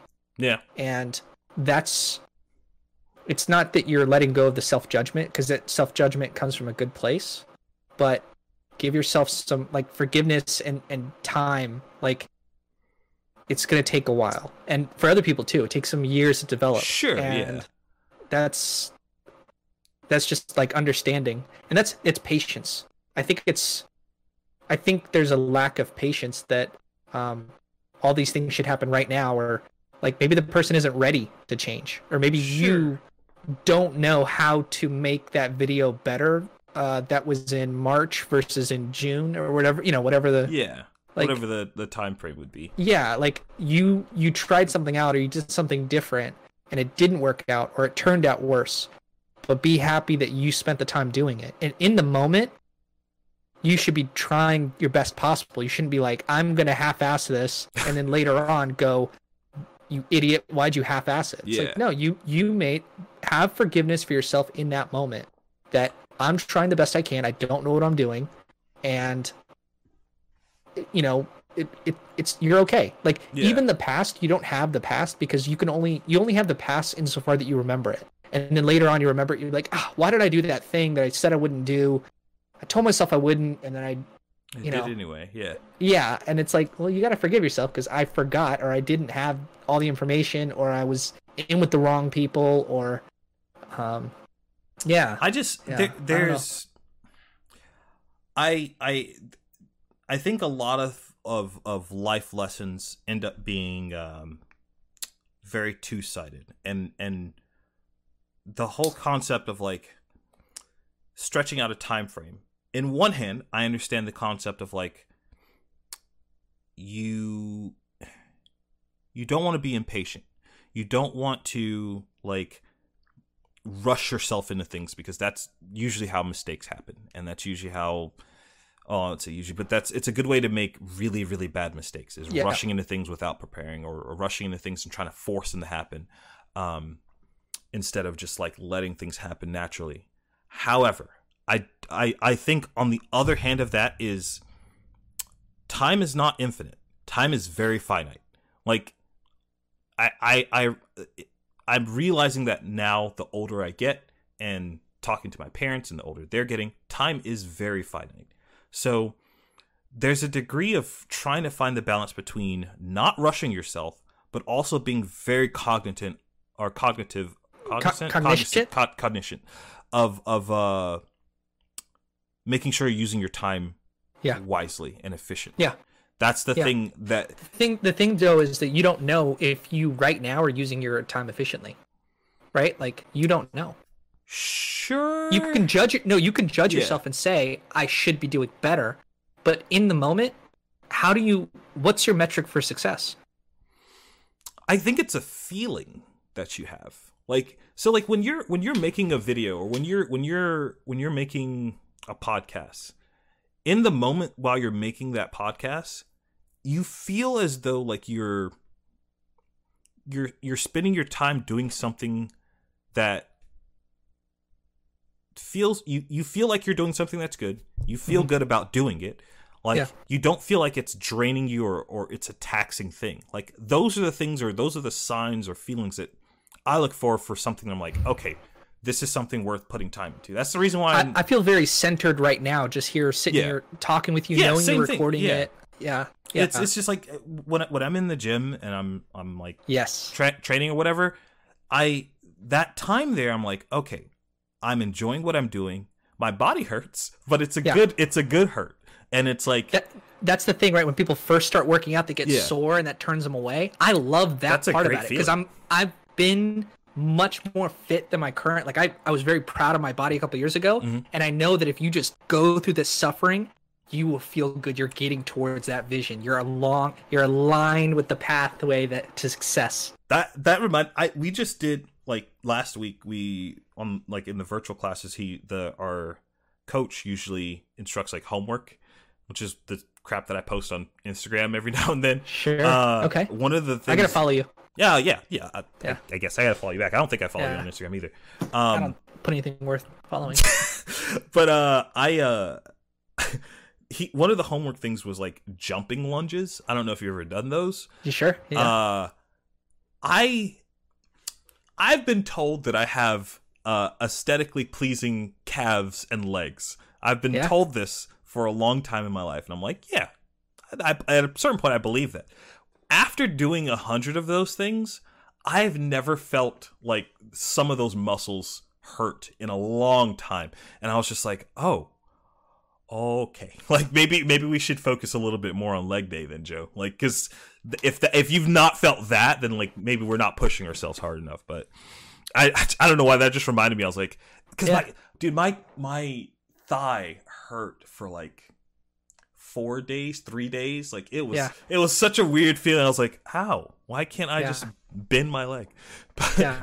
Well, I like that feeling when you're like, I was doing goblin squats with a kettlebell. Yep. And I couldn't walk the next day when I got up. I was like stumbling. I love that feeling. Yeah.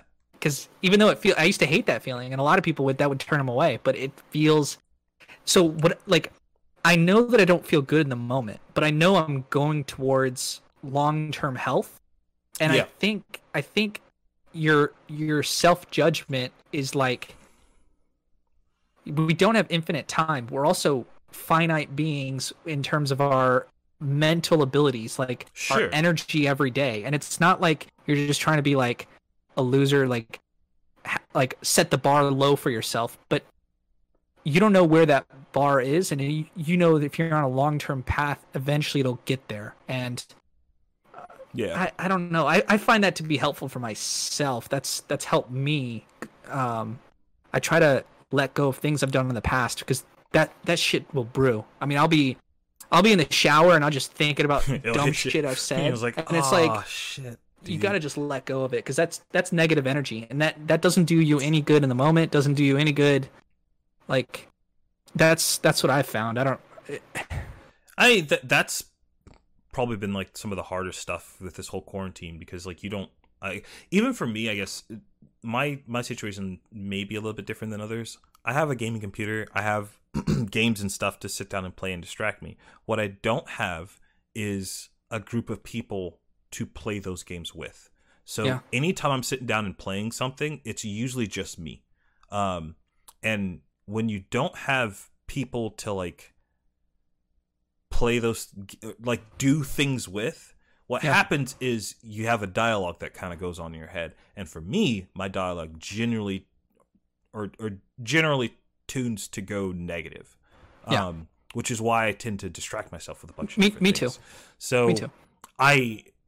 It's made a small turn, I guess, for the good recently. So like there's a lot of times where I can sit down and just kind of enjoy myself. Well, let me ask you this then. Do you think that if you were to talk to other people, that would always still be there in those quiet moments when you get off Skype or get off Discord, and then you still have that dialogue? Because then, how do you address the root of the problem versus, Which is that's why I said, are we finding a workaround, or are we trying to work that muscle? Exactly. Right? Or are we working around that muscle because we don't want to do push-ups or something?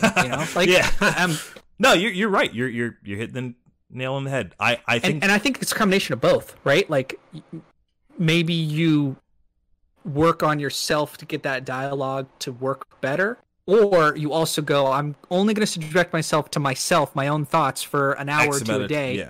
Yeah, and like and the human body's weird, right? Look, we don't know how we recover from things. And like mentally, we don't know how people recover from past traumatic experiences or anxieties about the future, right? It's all complicated. Like I work in healthcare, so this is medicine. It's like, how do you actually heal people? Well, a lot of times it's not just the giving them drugs. It's putting your hand on their shoulder and going, it's going to be all right, or it's not going to be all right. You have cancer, you're going to die, but we're going to set you up for success. It's just I mean, this is like, it's a finding workarounds or finding solutions. And the fact that you've identified that you're like, I sit down and I'm looking to talk to people, and if I'm on my own self, first of all, it's a self-imposed, or it's not self-imposed. You are forced to sit there with your own thoughts, right? Like that's the world. They put you in your room, in your apartment, alone, and I've got nothing to do, and I got all these thoughts rolling around my head.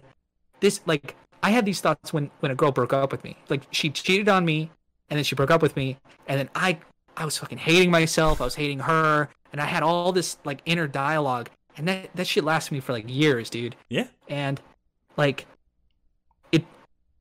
I don't know how I got over it. Well, I do know it was like a variety of things, but it was a combination of like self, like, okay, it's fine, I did the best I could, or like I solved through the problem by thinking about it. But sometimes I had to tell myself, you've already thought through this 4,500 times. Like, you got to stop thinking about it because you're not going to find that solution. Yeah. I don't know if anything I'm saying is helpful, but no, you're making sense. You're making sense. I can only talk about my past experience. Like, I'm sure. Listening to yours though. But yeah, I mean, I've been there with that specifically before. It's just, I guess for me, I analyze shit way too much. And the thing is, like, I don't. It sometimes it has stuff that has nothing to even do with me. And sometimes it's with not enough information. So it is what it is, I guess. But do you ever, like, what about the mindfulness? I don't know if you hate that term, but the part of martial arts that is like, okay, if I start thinking about how tired I am, I'm not going to succeed in this moment. I have to push through. And you don't want to do that too much. But isn't that the same thing with self-analysis? Like, you're thinking about the same thing over and over and over again. It's like, at some point I need to stop, not because the problem's solved and because I've thought everything. It's because I need to stop this from, it's like building a dam for a river. Like, you want to let a certain amount of water through, not everything. It's easier for me to do that in martial arts because there is a very clear goal. Like, there's a very clear thing that I'm trying to do, which is to not get submitted or to not like get hit or like to like land this blow or land a strike. Like, you're not. It's easier to do in martial arts because it's like when I'm in, say, I'm pinned underneath somebody in jiu-jitsu, and I'm trying to get out of it. I may be tired, but no matter how tired I am, I don't want to give up my arm. I don't want to give up my leg. Like, you find that within yourself, that you push that barrier where, like, I'm so tired I can't get up. Now I have to. And, like, the thing with life, I think that's different is that goal changes and it's very vague sometimes. For some people, I mean, I'm sure there's some people out there that's like, I'm laser focused on this one thing. This is it. Like, I got like, fuck everything else. This is my one thing that I'm devoting my entire life to. Yeah. And it's probably easier for those type of people. But for everyone else who that goal moves around and sometimes it moves further back and you don't see it as clearly, it's harder to keep a focus on that. For me, it bounces between martial arts, getting better at that, making videos, getting better at that, like making podcasts. Like, it was streaming. I don't know where streaming really falls in line with all this stuff now, but like it's all these different things. And when you have when your goal is moving around like that, I think it's extremely easy to lose sight of that, and then now all you're left with is just the barrier. You're just left with the thing that's like, hey, you remember that one thing that you did, or the one thing that you said, or the one bad interaction you had with this person. It's just like, when you don't have a reason to push that aside, why don't you simplify? Like, your goal should be feeling good majority of your waking hours mentally. That's the goal. Yeah, I don't know if that's a good goal though, because I think so. The reason you can get more shit done, but you sometimes can actually work harder if you feel good. Sometimes getting shit done means that you're not going to feel good. Like, so too.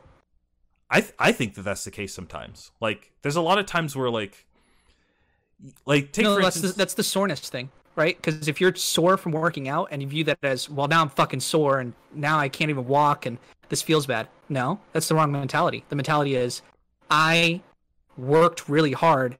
I can't lift my arms because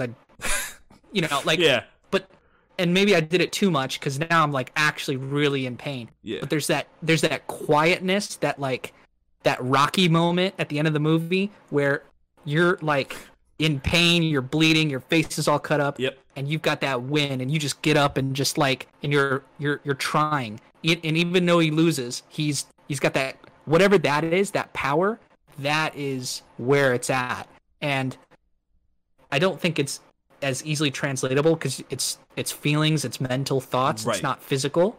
But I think if you say, I'm going to feel good, and if I'm going to feel bad, like, I don't feel good when I work really hard and on a project and it doesn't work out because I feel like that's wasted time. But I have to go, wait, why did I do it? I did it. It was a muscle that I was practicing and it didn't actually work out, but I must have learned something along the way. What's the best way I can, it's like positive emotion from all that. I don't know if that I know is that can be the case. So let me ask you, do you think you can learn something from every single time that you work those muscles or work that interaction or whatever that is? Like, do you think that there's always a lesson to learn every single time? Or no, you gotta get quiet and you gotta cut out the fluff. Sometimes in conversations I have them in conversations I don't want to be in, like people telling me stuff that I don't want to hear, and I'm like, I have to be ignoring this right now, and I do it with a smile on my face, and I politely like disengage from that conversation. But for me, it's about honing the muscle of focus. Where your mind focuses, you've got to say, stop thinking about this, start thinking about this more, and like rewarding yourself. And I don't want to say punishing yourself, because I don't think punishment is, I think it creates fear. And like, I know it sounds like a hippie, but like if I ever have kids, I'm not going to punish them like a lot to teach them that they did something wrong. I'm going to say, look, because the punish, I don't need to spank a kid if he's mean to his sister, right? Like, I don't need to, because you're mean to your sister, you made your sister feel bad. That's the punishment. Do you see how you thinking about the same thing over and over and over again in your mind? You're punishing yourself. Sure. You don't need to on top of that and you're an asshole for your own, like, like bad is the bad. Yeah, it's weird too, because I think sometimes I think it depends on the person. Some people need a boogeyman to run away from to get to a good thing. Like, I don't know if I fall into that category, but I've seen people like that where the only way for them to stay on track with something that they want to do is they need to have the fear of what will happen if they don't do that, like, behind them. And that's going to happen to them. Yeah. Yeah, I mean, but that is going to happen whether you set the boogeyman on them or not. Like, if someone is going down a dark path, the punishment is the dark path. It's not your judgment on the fact that they're going down a dark path. What if the judgment is better than the dark path? So, like, say for instance, if you allow like the natural order of things to happen, and that dark path could end up them, I don't know, losing a leg or losing an arm or whatever. I'm just throwing things out there. I don't know what you would need to be doing in order for that to be the actual case, but whatever. Versus, like, say that person's mother or father or sister or whatever, their judgment may be better than them losing a leg. Mm-hmm. And so because of that, it's more of an ideal situation for that person to be that person's boogeyman for a better thing, because once they lose the leg, they lost the leg. You're not getting that back. That's not like, you see what I'm saying? Like, so again, I'm not saying this as I think the way that I deal with stuff like that is right and is good. I don't know.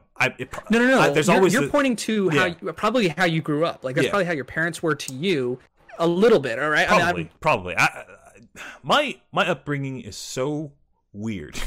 So, like, I don't know, because my dad was like how you're describing. By the way. Yeah. So, it's just I have some experience with that. Yeah. I the way I see it is just maybe that is the case. For me, a lot of what has worked for me has been stuff that has come and stemmed from me. So for me to be my own boogeyman, I guess, for lack of a better term, sure, makes sense. Like, like it's been effective for you, right? Like, it's gotten you a lot of the things that you wouldn't have otherwise done. That being said, it's also been the cause of a lot of bad things too. So like it's on, I'd say a lot, but some. Well, but like, I would say don't get rid of it then, right? Yeah, because that's it's obviously brought you a lot of good. But there's still, what you're describing is you've created this engine, right? Like, you've created this car that you're like, it gets me from point A to point B, which is the point of the car. It's really good, right? But then sometimes it swerves off into directions I don't want to go, and so you've got to work on the machine.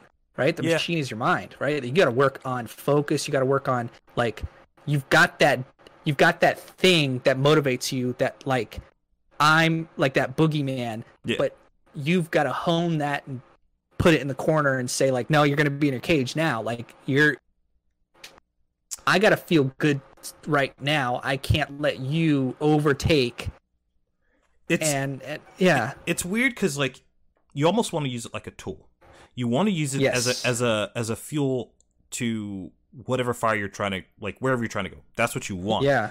The problem, I think, with that is the moment you're able to use it as a fuel, it stops working as a fuel, because now you're not afraid of it because you have control over it. And once you have control over it, why would you be afraid of something you have control over?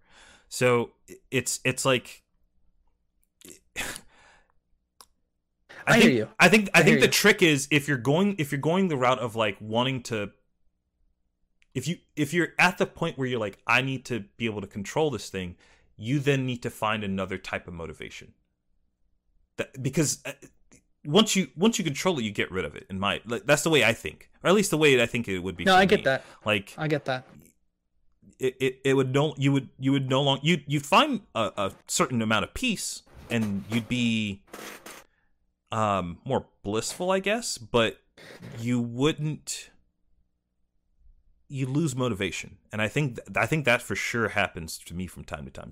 The times when I am happiest are usually the times where I get more.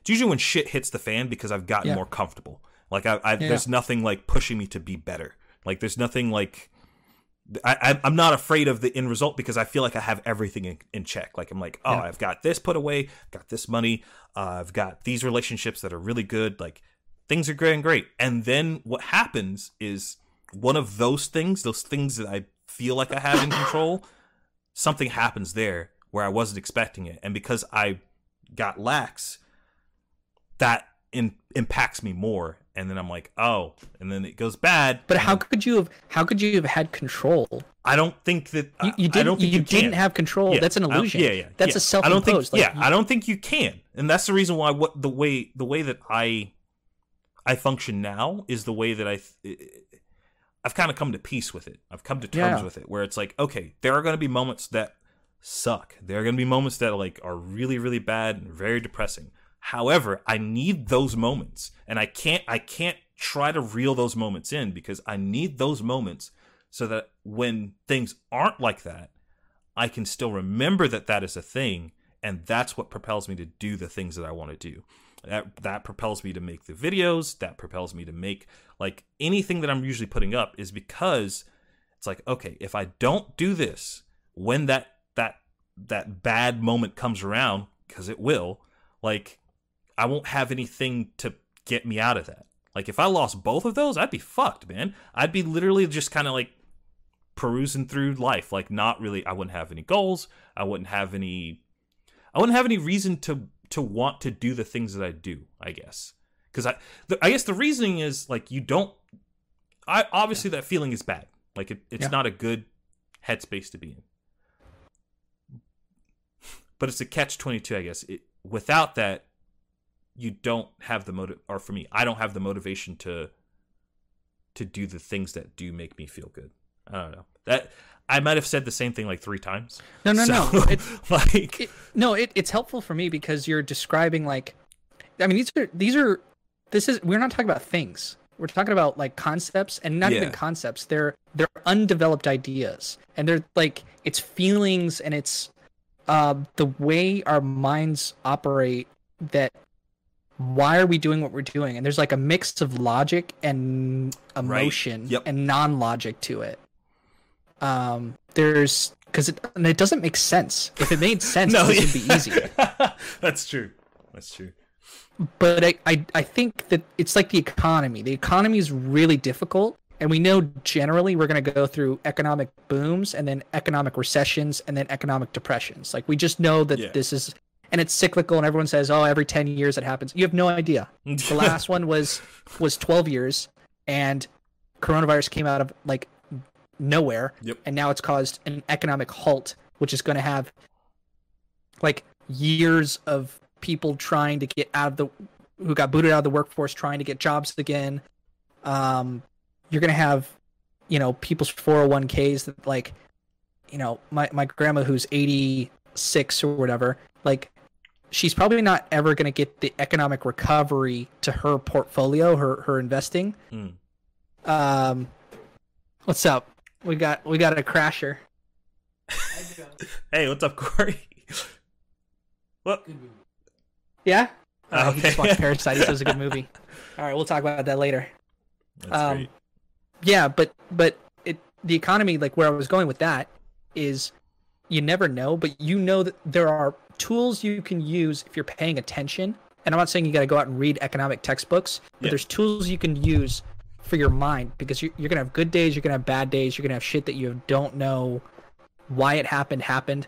Like you're forced inside, you can't talk to anyone, and your mind just keeps going. Like this is I couldn't plan for this. Yeah. But that's why I'm so interested in like not spirituality, but like Zen Buddhism, of them trying to say like it's you versus the mind, and they take a very scientific approach, but not science in this weird Western sterile throw drugs on it, throw ibuprofen, fix the symptoms.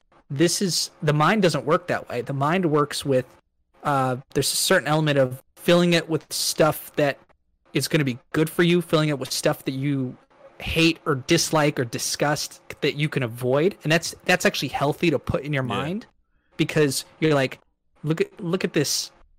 Like I envision myself if I go down the wrong path, and that I outline that, and I go like, whatever that could have been, I don't want to be that guy. I don't want to be that jerk or that cowardly person, or that's the person I don't want to be. Maybe I've been that in the past, and this is like an exercise that I don't even know if I'm pumping the right iron to get to the right muscles in my own mind, but I know I'm trying every day, and it's gotten better, and it's going to get worse, and it's going to get better again.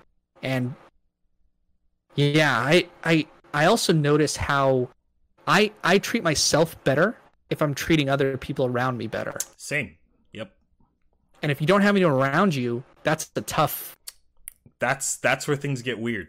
And I've kind of been in that for a while now, where like I have friends, like people that I will talk to, and some of which I talk more in depth about this stuff with. Some I don't talk with about this kind of thing at all. I'm glad we're able to talk about this kind of stuff, by the way. Yeah. Like, who do I get to talk to about concepts and ideas? Like the Buddhist kind of Zen thing, I have, it's as cliche of a tattoo as it is. I have a yin symbol on my right shoulder blade, and a yang. Yin and yang? Yes, yeah. I have a yin symbol on my right shoulder blade and a yang symbol on my left shoulder blade. And the way I like to look at it is, like, you envision the person that you could be if you go down the wrong road, and you say, I don't want to do that. I don't necessarily do that. I envision the negative aspects of myself and say, okay, if I consider this negative. However, what from that version of myself can I take from it and apply it to something that I like, or apply it in a way that I like? Yeah. And I do the same thing for what I consider to be like the good, like amoral, like side of myself. Say, okay, what are some things that I can take from that and apply that to some in a way that I like, or in a way that I'm comfortable with? And I take those two things and I try my best to put them together. They fight constantly. Like those two ideas or ideal versions of myself are always going to be at odds. But I have found that when they aren't, things just move, man. Like I can very easily tell you the times of my life when those two things were in harmony, and it's usually at the time where something really, really good has going on. Like me starting the second channel, boom. Like me starting the first channel, boom. It's just like those moments where like something really, really good is happening.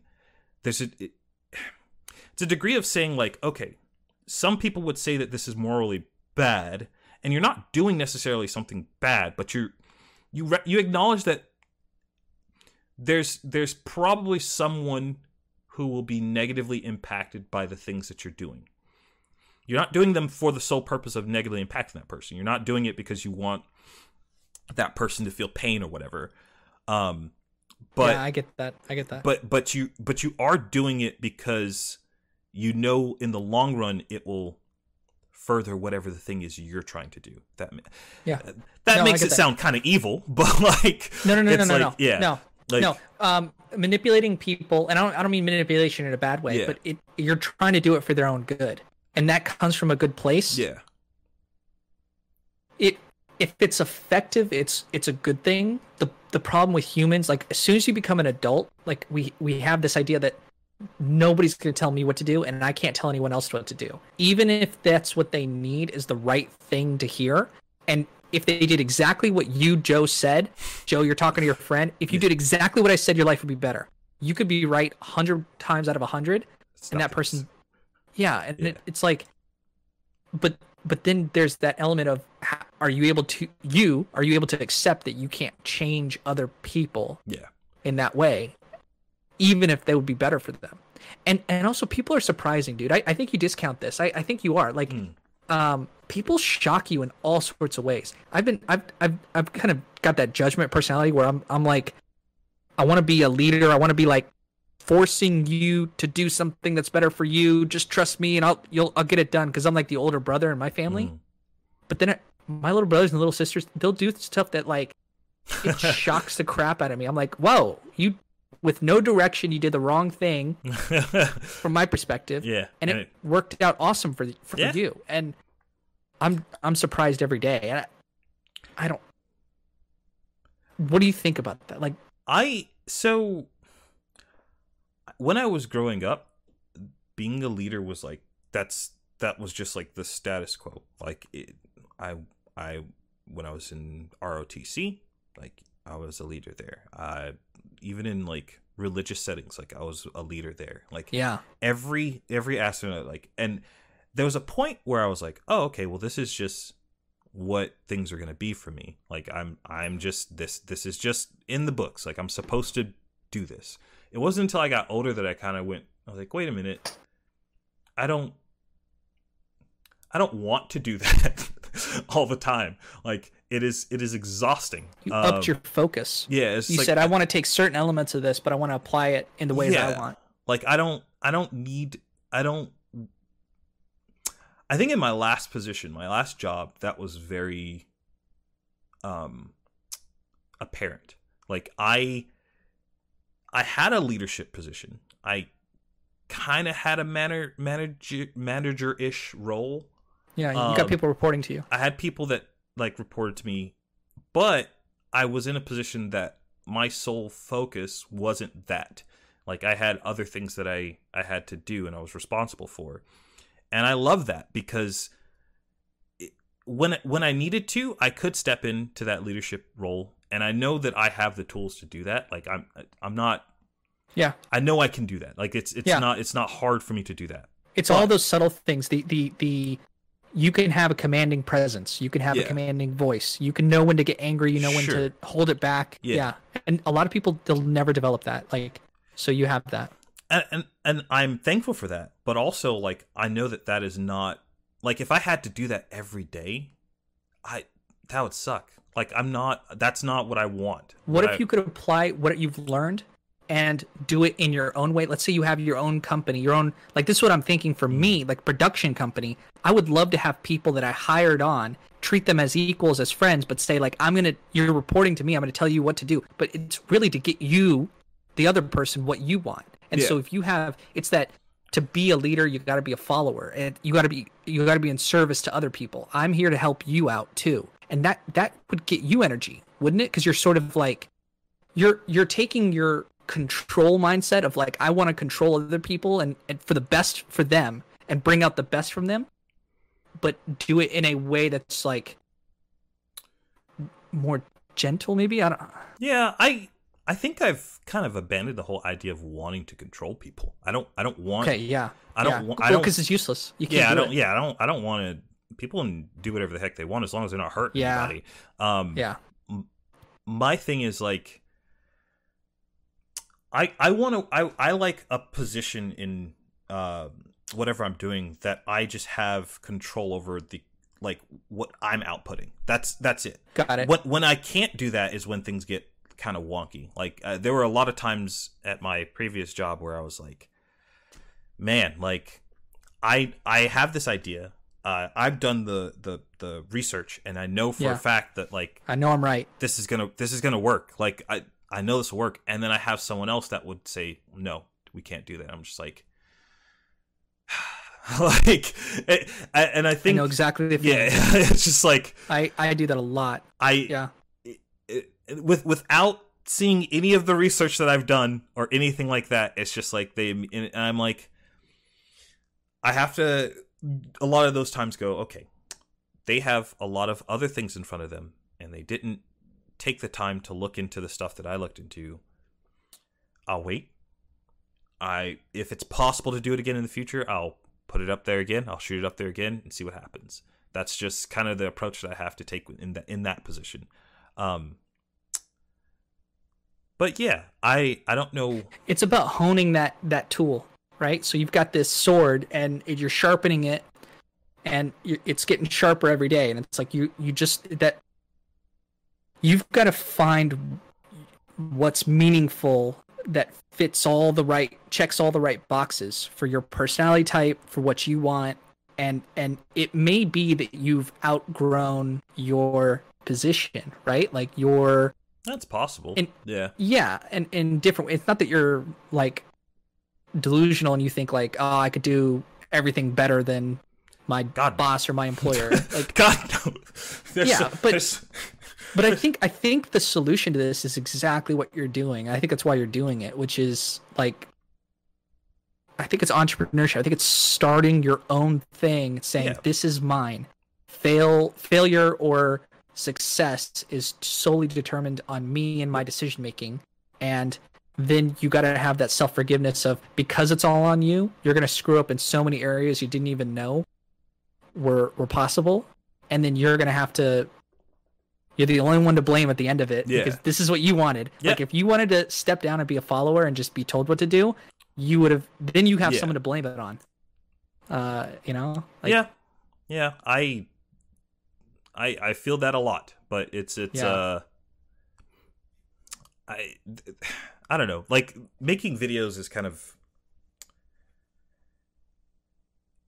I guess it's kind of like a internal business in your head, like creativity wise. Like it's a lot of like, I recorded a video a couple days ago. Still haven't edited it, but the video, I think the recording was like maybe 15 minutes. I want that thing to be like 8 minutes. So it's a lot of like cutting out my own ideas and trying to hone down on like the very core of what I'm talking about. Because I would be a cool exercise. Why don't I film something and send it to you and see how you would edit it, and then you do the same for me. Yeah, and like that'd be pretty funny. It's going to be a totally different video than what you envisioned it. But you might go like, oh, we should do that. Let's we got to find some topics or something to make a video on. I don't know if it would make more sense if we had the same topic. I don't know if that would make it better or not. No, I think it has to be totally different. It has to be different. I think so. Okay. Yeah. I think it's something that you wanted to talk about. So like whatever the topic is, like something crazy. And I know I have all these ideas of stuff I want to make. I'm down to do this. This sounds like a lot of fun. Yeah. That sounds awesome. It seems like actionable because it's going to help with my skills. Of you send me a video and I have to edit this person's video and make like good content, but it's not me. Like I know what I mean when I'm talking in these conversations. So when I rewatch them, I go like, oh, that was a really good point. I knew where I was going with that, or I knew I had a good point, but I didn't articulate it well. And if you get that in front of someone else, they're going to have a different mindset. It's like, that's what I love when a director makes a movie and then they hand it off to the editing room. Like, hey, I filmed all this footage. Yeah. I got this makeup artist. I got these actors. I wrote the lines. But here, I'm going to give this to you, and I'm going to let go of it. Or maybe I'll be in the editing room. Like Quentin Tarantino does this with his movies. He's got, I don't know her name, but she's this one lady who edited all his videos. And George Lucas did this with Star Wars Episode 4, like A New Hope. His wife edited it. And same with Empire Strikes Back. And the editing is like what saved that movie. Because if they had kept what he wanted to put in, those would not have been classics. But, and you know, he had a good concept, he had a good idea, but he gave it off to someone else, and that person brought together knew what he was trying to say. And so if you film like an hour-long video or something and like send it to me on a topic, and if I send you back 20 minutes and I go, this is what I think your video should be, that might be cool. Like that. I mean, to be fair, that's what a lot of like YouTubers do. Like, I know that's like what PewDiePie does. Like, he records like these much longer videos, throws them off to an editor, and the editor uploads them. Like, I'm sure he looks at them at some point and like approves of them, but like, like ultimately he's like the talent, and then he has other people that kind of edit around it, which is cool. And it would also solve, like, I don't know if what I'm doing is good, I'm gonna record it and give it off to someone, and then they make it, and if the product they return back is not to your liking, maybe that's maybe I didn't do a good of a job that I thought. Like, I've edited my own content down, and I'm like, I think this is good, but let's put it out there. Oh, it got 0 views. Yeah. Was it me? Was it the content? Was it the editing? But you know, the other thing though is it could be the editing. Like, the editing could be bad too. Like, you can't, like, if you give it to someone, I'm too close to it. I don't know. Like, I think it's good. That's why I did it. What I'm saying is, once you, like, say for instance in our experiment, like, if you make a video, you give it to me, I edit it, and we put it out there, and it still doesn't have, or it doesn't have views, it could be the editing.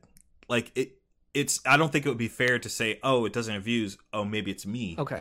It could be, it's still one of the two. Like, I don't know which one has more bearing on.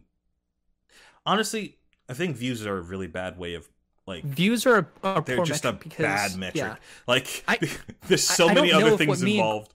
Me and Corey have a good podcast going on. We've got for 23 episodes. Like, I think I'm watching through it. I'm like, this is entertaining, and this would connect with lots of people. 0, we got like 4 views on it. It's like, I think that's not reflective of the good of how much we've come. And we also have to make it so it's not about the views. It's about doing it, and it's about keep on making it, and something will hit. And you're not waiting around for it to hit. I'm not like sinking my life savings into it, hoping it's gonna work. I'm just making it. Like, and if the worst that happens is I look back 20 years from now and go, look, that was when me and my friend were hanging out watching movies and we were in our 20s. Like, that's good enough. Yep. And that's what my first channel, it took me a while to get to that place, but that's where it is now, where it's like, I can go back there and look, oh man, we had this whole, like, not article. Actually, we did have a website. I forgot about that. I wonder if I doubt that's still up, because I haven't seen the pay come out of my account for it. Yeah. So, but I look back on there like, oh, we did this whole like piece on Sony, and this piece on Shenmue, and like this piece on just like all of this catalog of, like, I think it's over 100 videos of just like really fun stuff shot out of both my living room at first and then my friend's garage. And it's really cool to look back on that stuff. The only thing I will say that kind of sucks about that is I look back on that a lot and see how I have changed. Yeah. And it's a little weird and sometimes jarring. Sometimes it's painful. It's not to watch. bad. It's not necessarily bad. It's just like I'm unsure of whether or not that person was more authentically me or this person now is, and I kind of have to figure that out. But I don't stress over it too much, because it's like what I'm doing now, I guess has to be me, because otherwise I wouldn't be doing it. Whatever, like, yeah. I know I'm doing the best I can with the resources provided, but the limiting resources, I haven't done this before. So I'm trying to do the best I can, and I have models to follow, but you've got to make it your own. Yeah. And that's the creative part about it. Like, there's artists that are really, like, just not that great at drawing that make really good graphic novels, because, and it's so many elements that you can't put your finger on it. It's like, it's the content they chose to include, it's the style they chose, it's the dialogue they wrote, it's all these things that come together to make a really good graphic novel, even though the artist wasn't that great. And what is that? Like, it's an element of truth, it's an element of authenticity, it's an element of they went out there and tried it, and sometimes it's cool to see someone. I view myself as a success later on. Like, I will get that in whatever capacity, because I'm so driven it's not going to not happen. Like, it's just I'm going to try till I'm dead, and if it will happen. So and whatever that metric, I don't know what that's going to look like, but trying along the way and looking back it's kind of the human experience. And we're all going through that. Yeah. I think it might be wise to stop it here. Yeah. Because we're like 2 hours and 14 minutes, 2 hours and 16 minutes in. Yeah. So, but yeah, man, I always appreciate these. These are really fun. They're very insightful. I'm curious as to what conversations like this look like or sound like with Corey. Because Corey, I know he's like, he tends to run away from the camera sometimes, but like, he seems like the type of person that like would fit well in conversations like this. But I understand if he doesn't like doing it. I'm trying to figure out the dynamic. We're still figuring out the dynamic of the show. It's come down to, I'm the talker and he plays off my thoughts, and it's a lot of like making fun of. I'll go super in depth, and he goes, "I just thought she was hot, dude. I don't think you're looking at like, it's our dynamic." Yeah. I don't know if this space of talking, producing content, and uploading it is his comfort zone, and I don't think he's driven. I think he likes the idea of it. So I'm trying to figure out what to do with him. And I can't decide that. I joke that way. Yeah. I can't decide for him. I'm trying to figure out what he wants, and what he wants is to not have conversations like this where he's on camera. Like, that's fair. Even though I want that for him, and I think he would be good at it. I think that because I've had like very short conversations like this with him, and I come out of them the better. So that's why I want but that being said, it's him, like it's not for really anybody else to decide what he does. But I don't know. That's kind of the I'm in the process of figuring it out, and I'm trying not to put judgment on it. I'm just trying to I have to twist his arm to do more videos. And I'm like that because I don't mind being annoying. Like, hey, go watch a movie. Let's talk about it. But I do think that in the long term, it's gonna be you and me, and people with our mentality taking this to the next level and going off. Like, I'm very interested to see you in 5 years, and I want to follow you along that journey, whatever that turns into, and I want to help you get whatever it is you want. And I mean that just from the bottom of just who I am. I mean, because I want to see you succeed.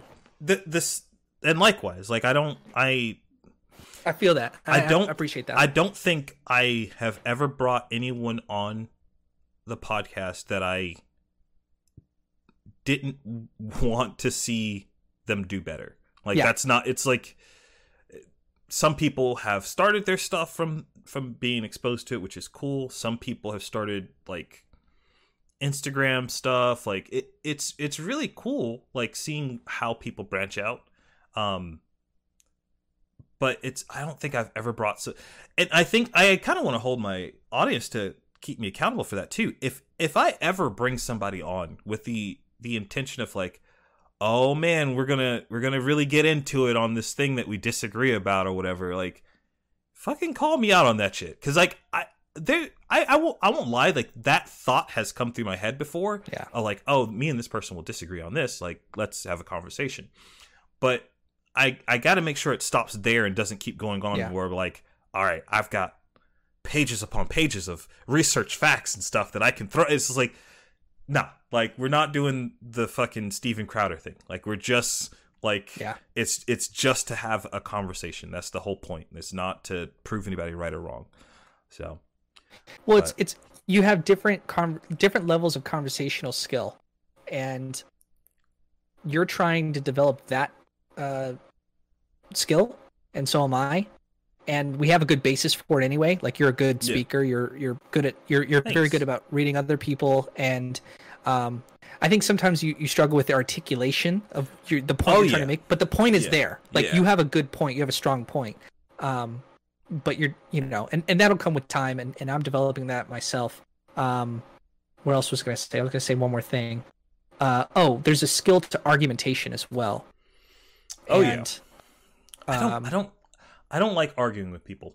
I don't mind being aggressive and being. You don't mind disagreeing though. You like disagreeing. Yeah, I don't mind disagreeing either. What I don't like is when I do too. Yeah. Yeah, I don't mind disagreeing with people.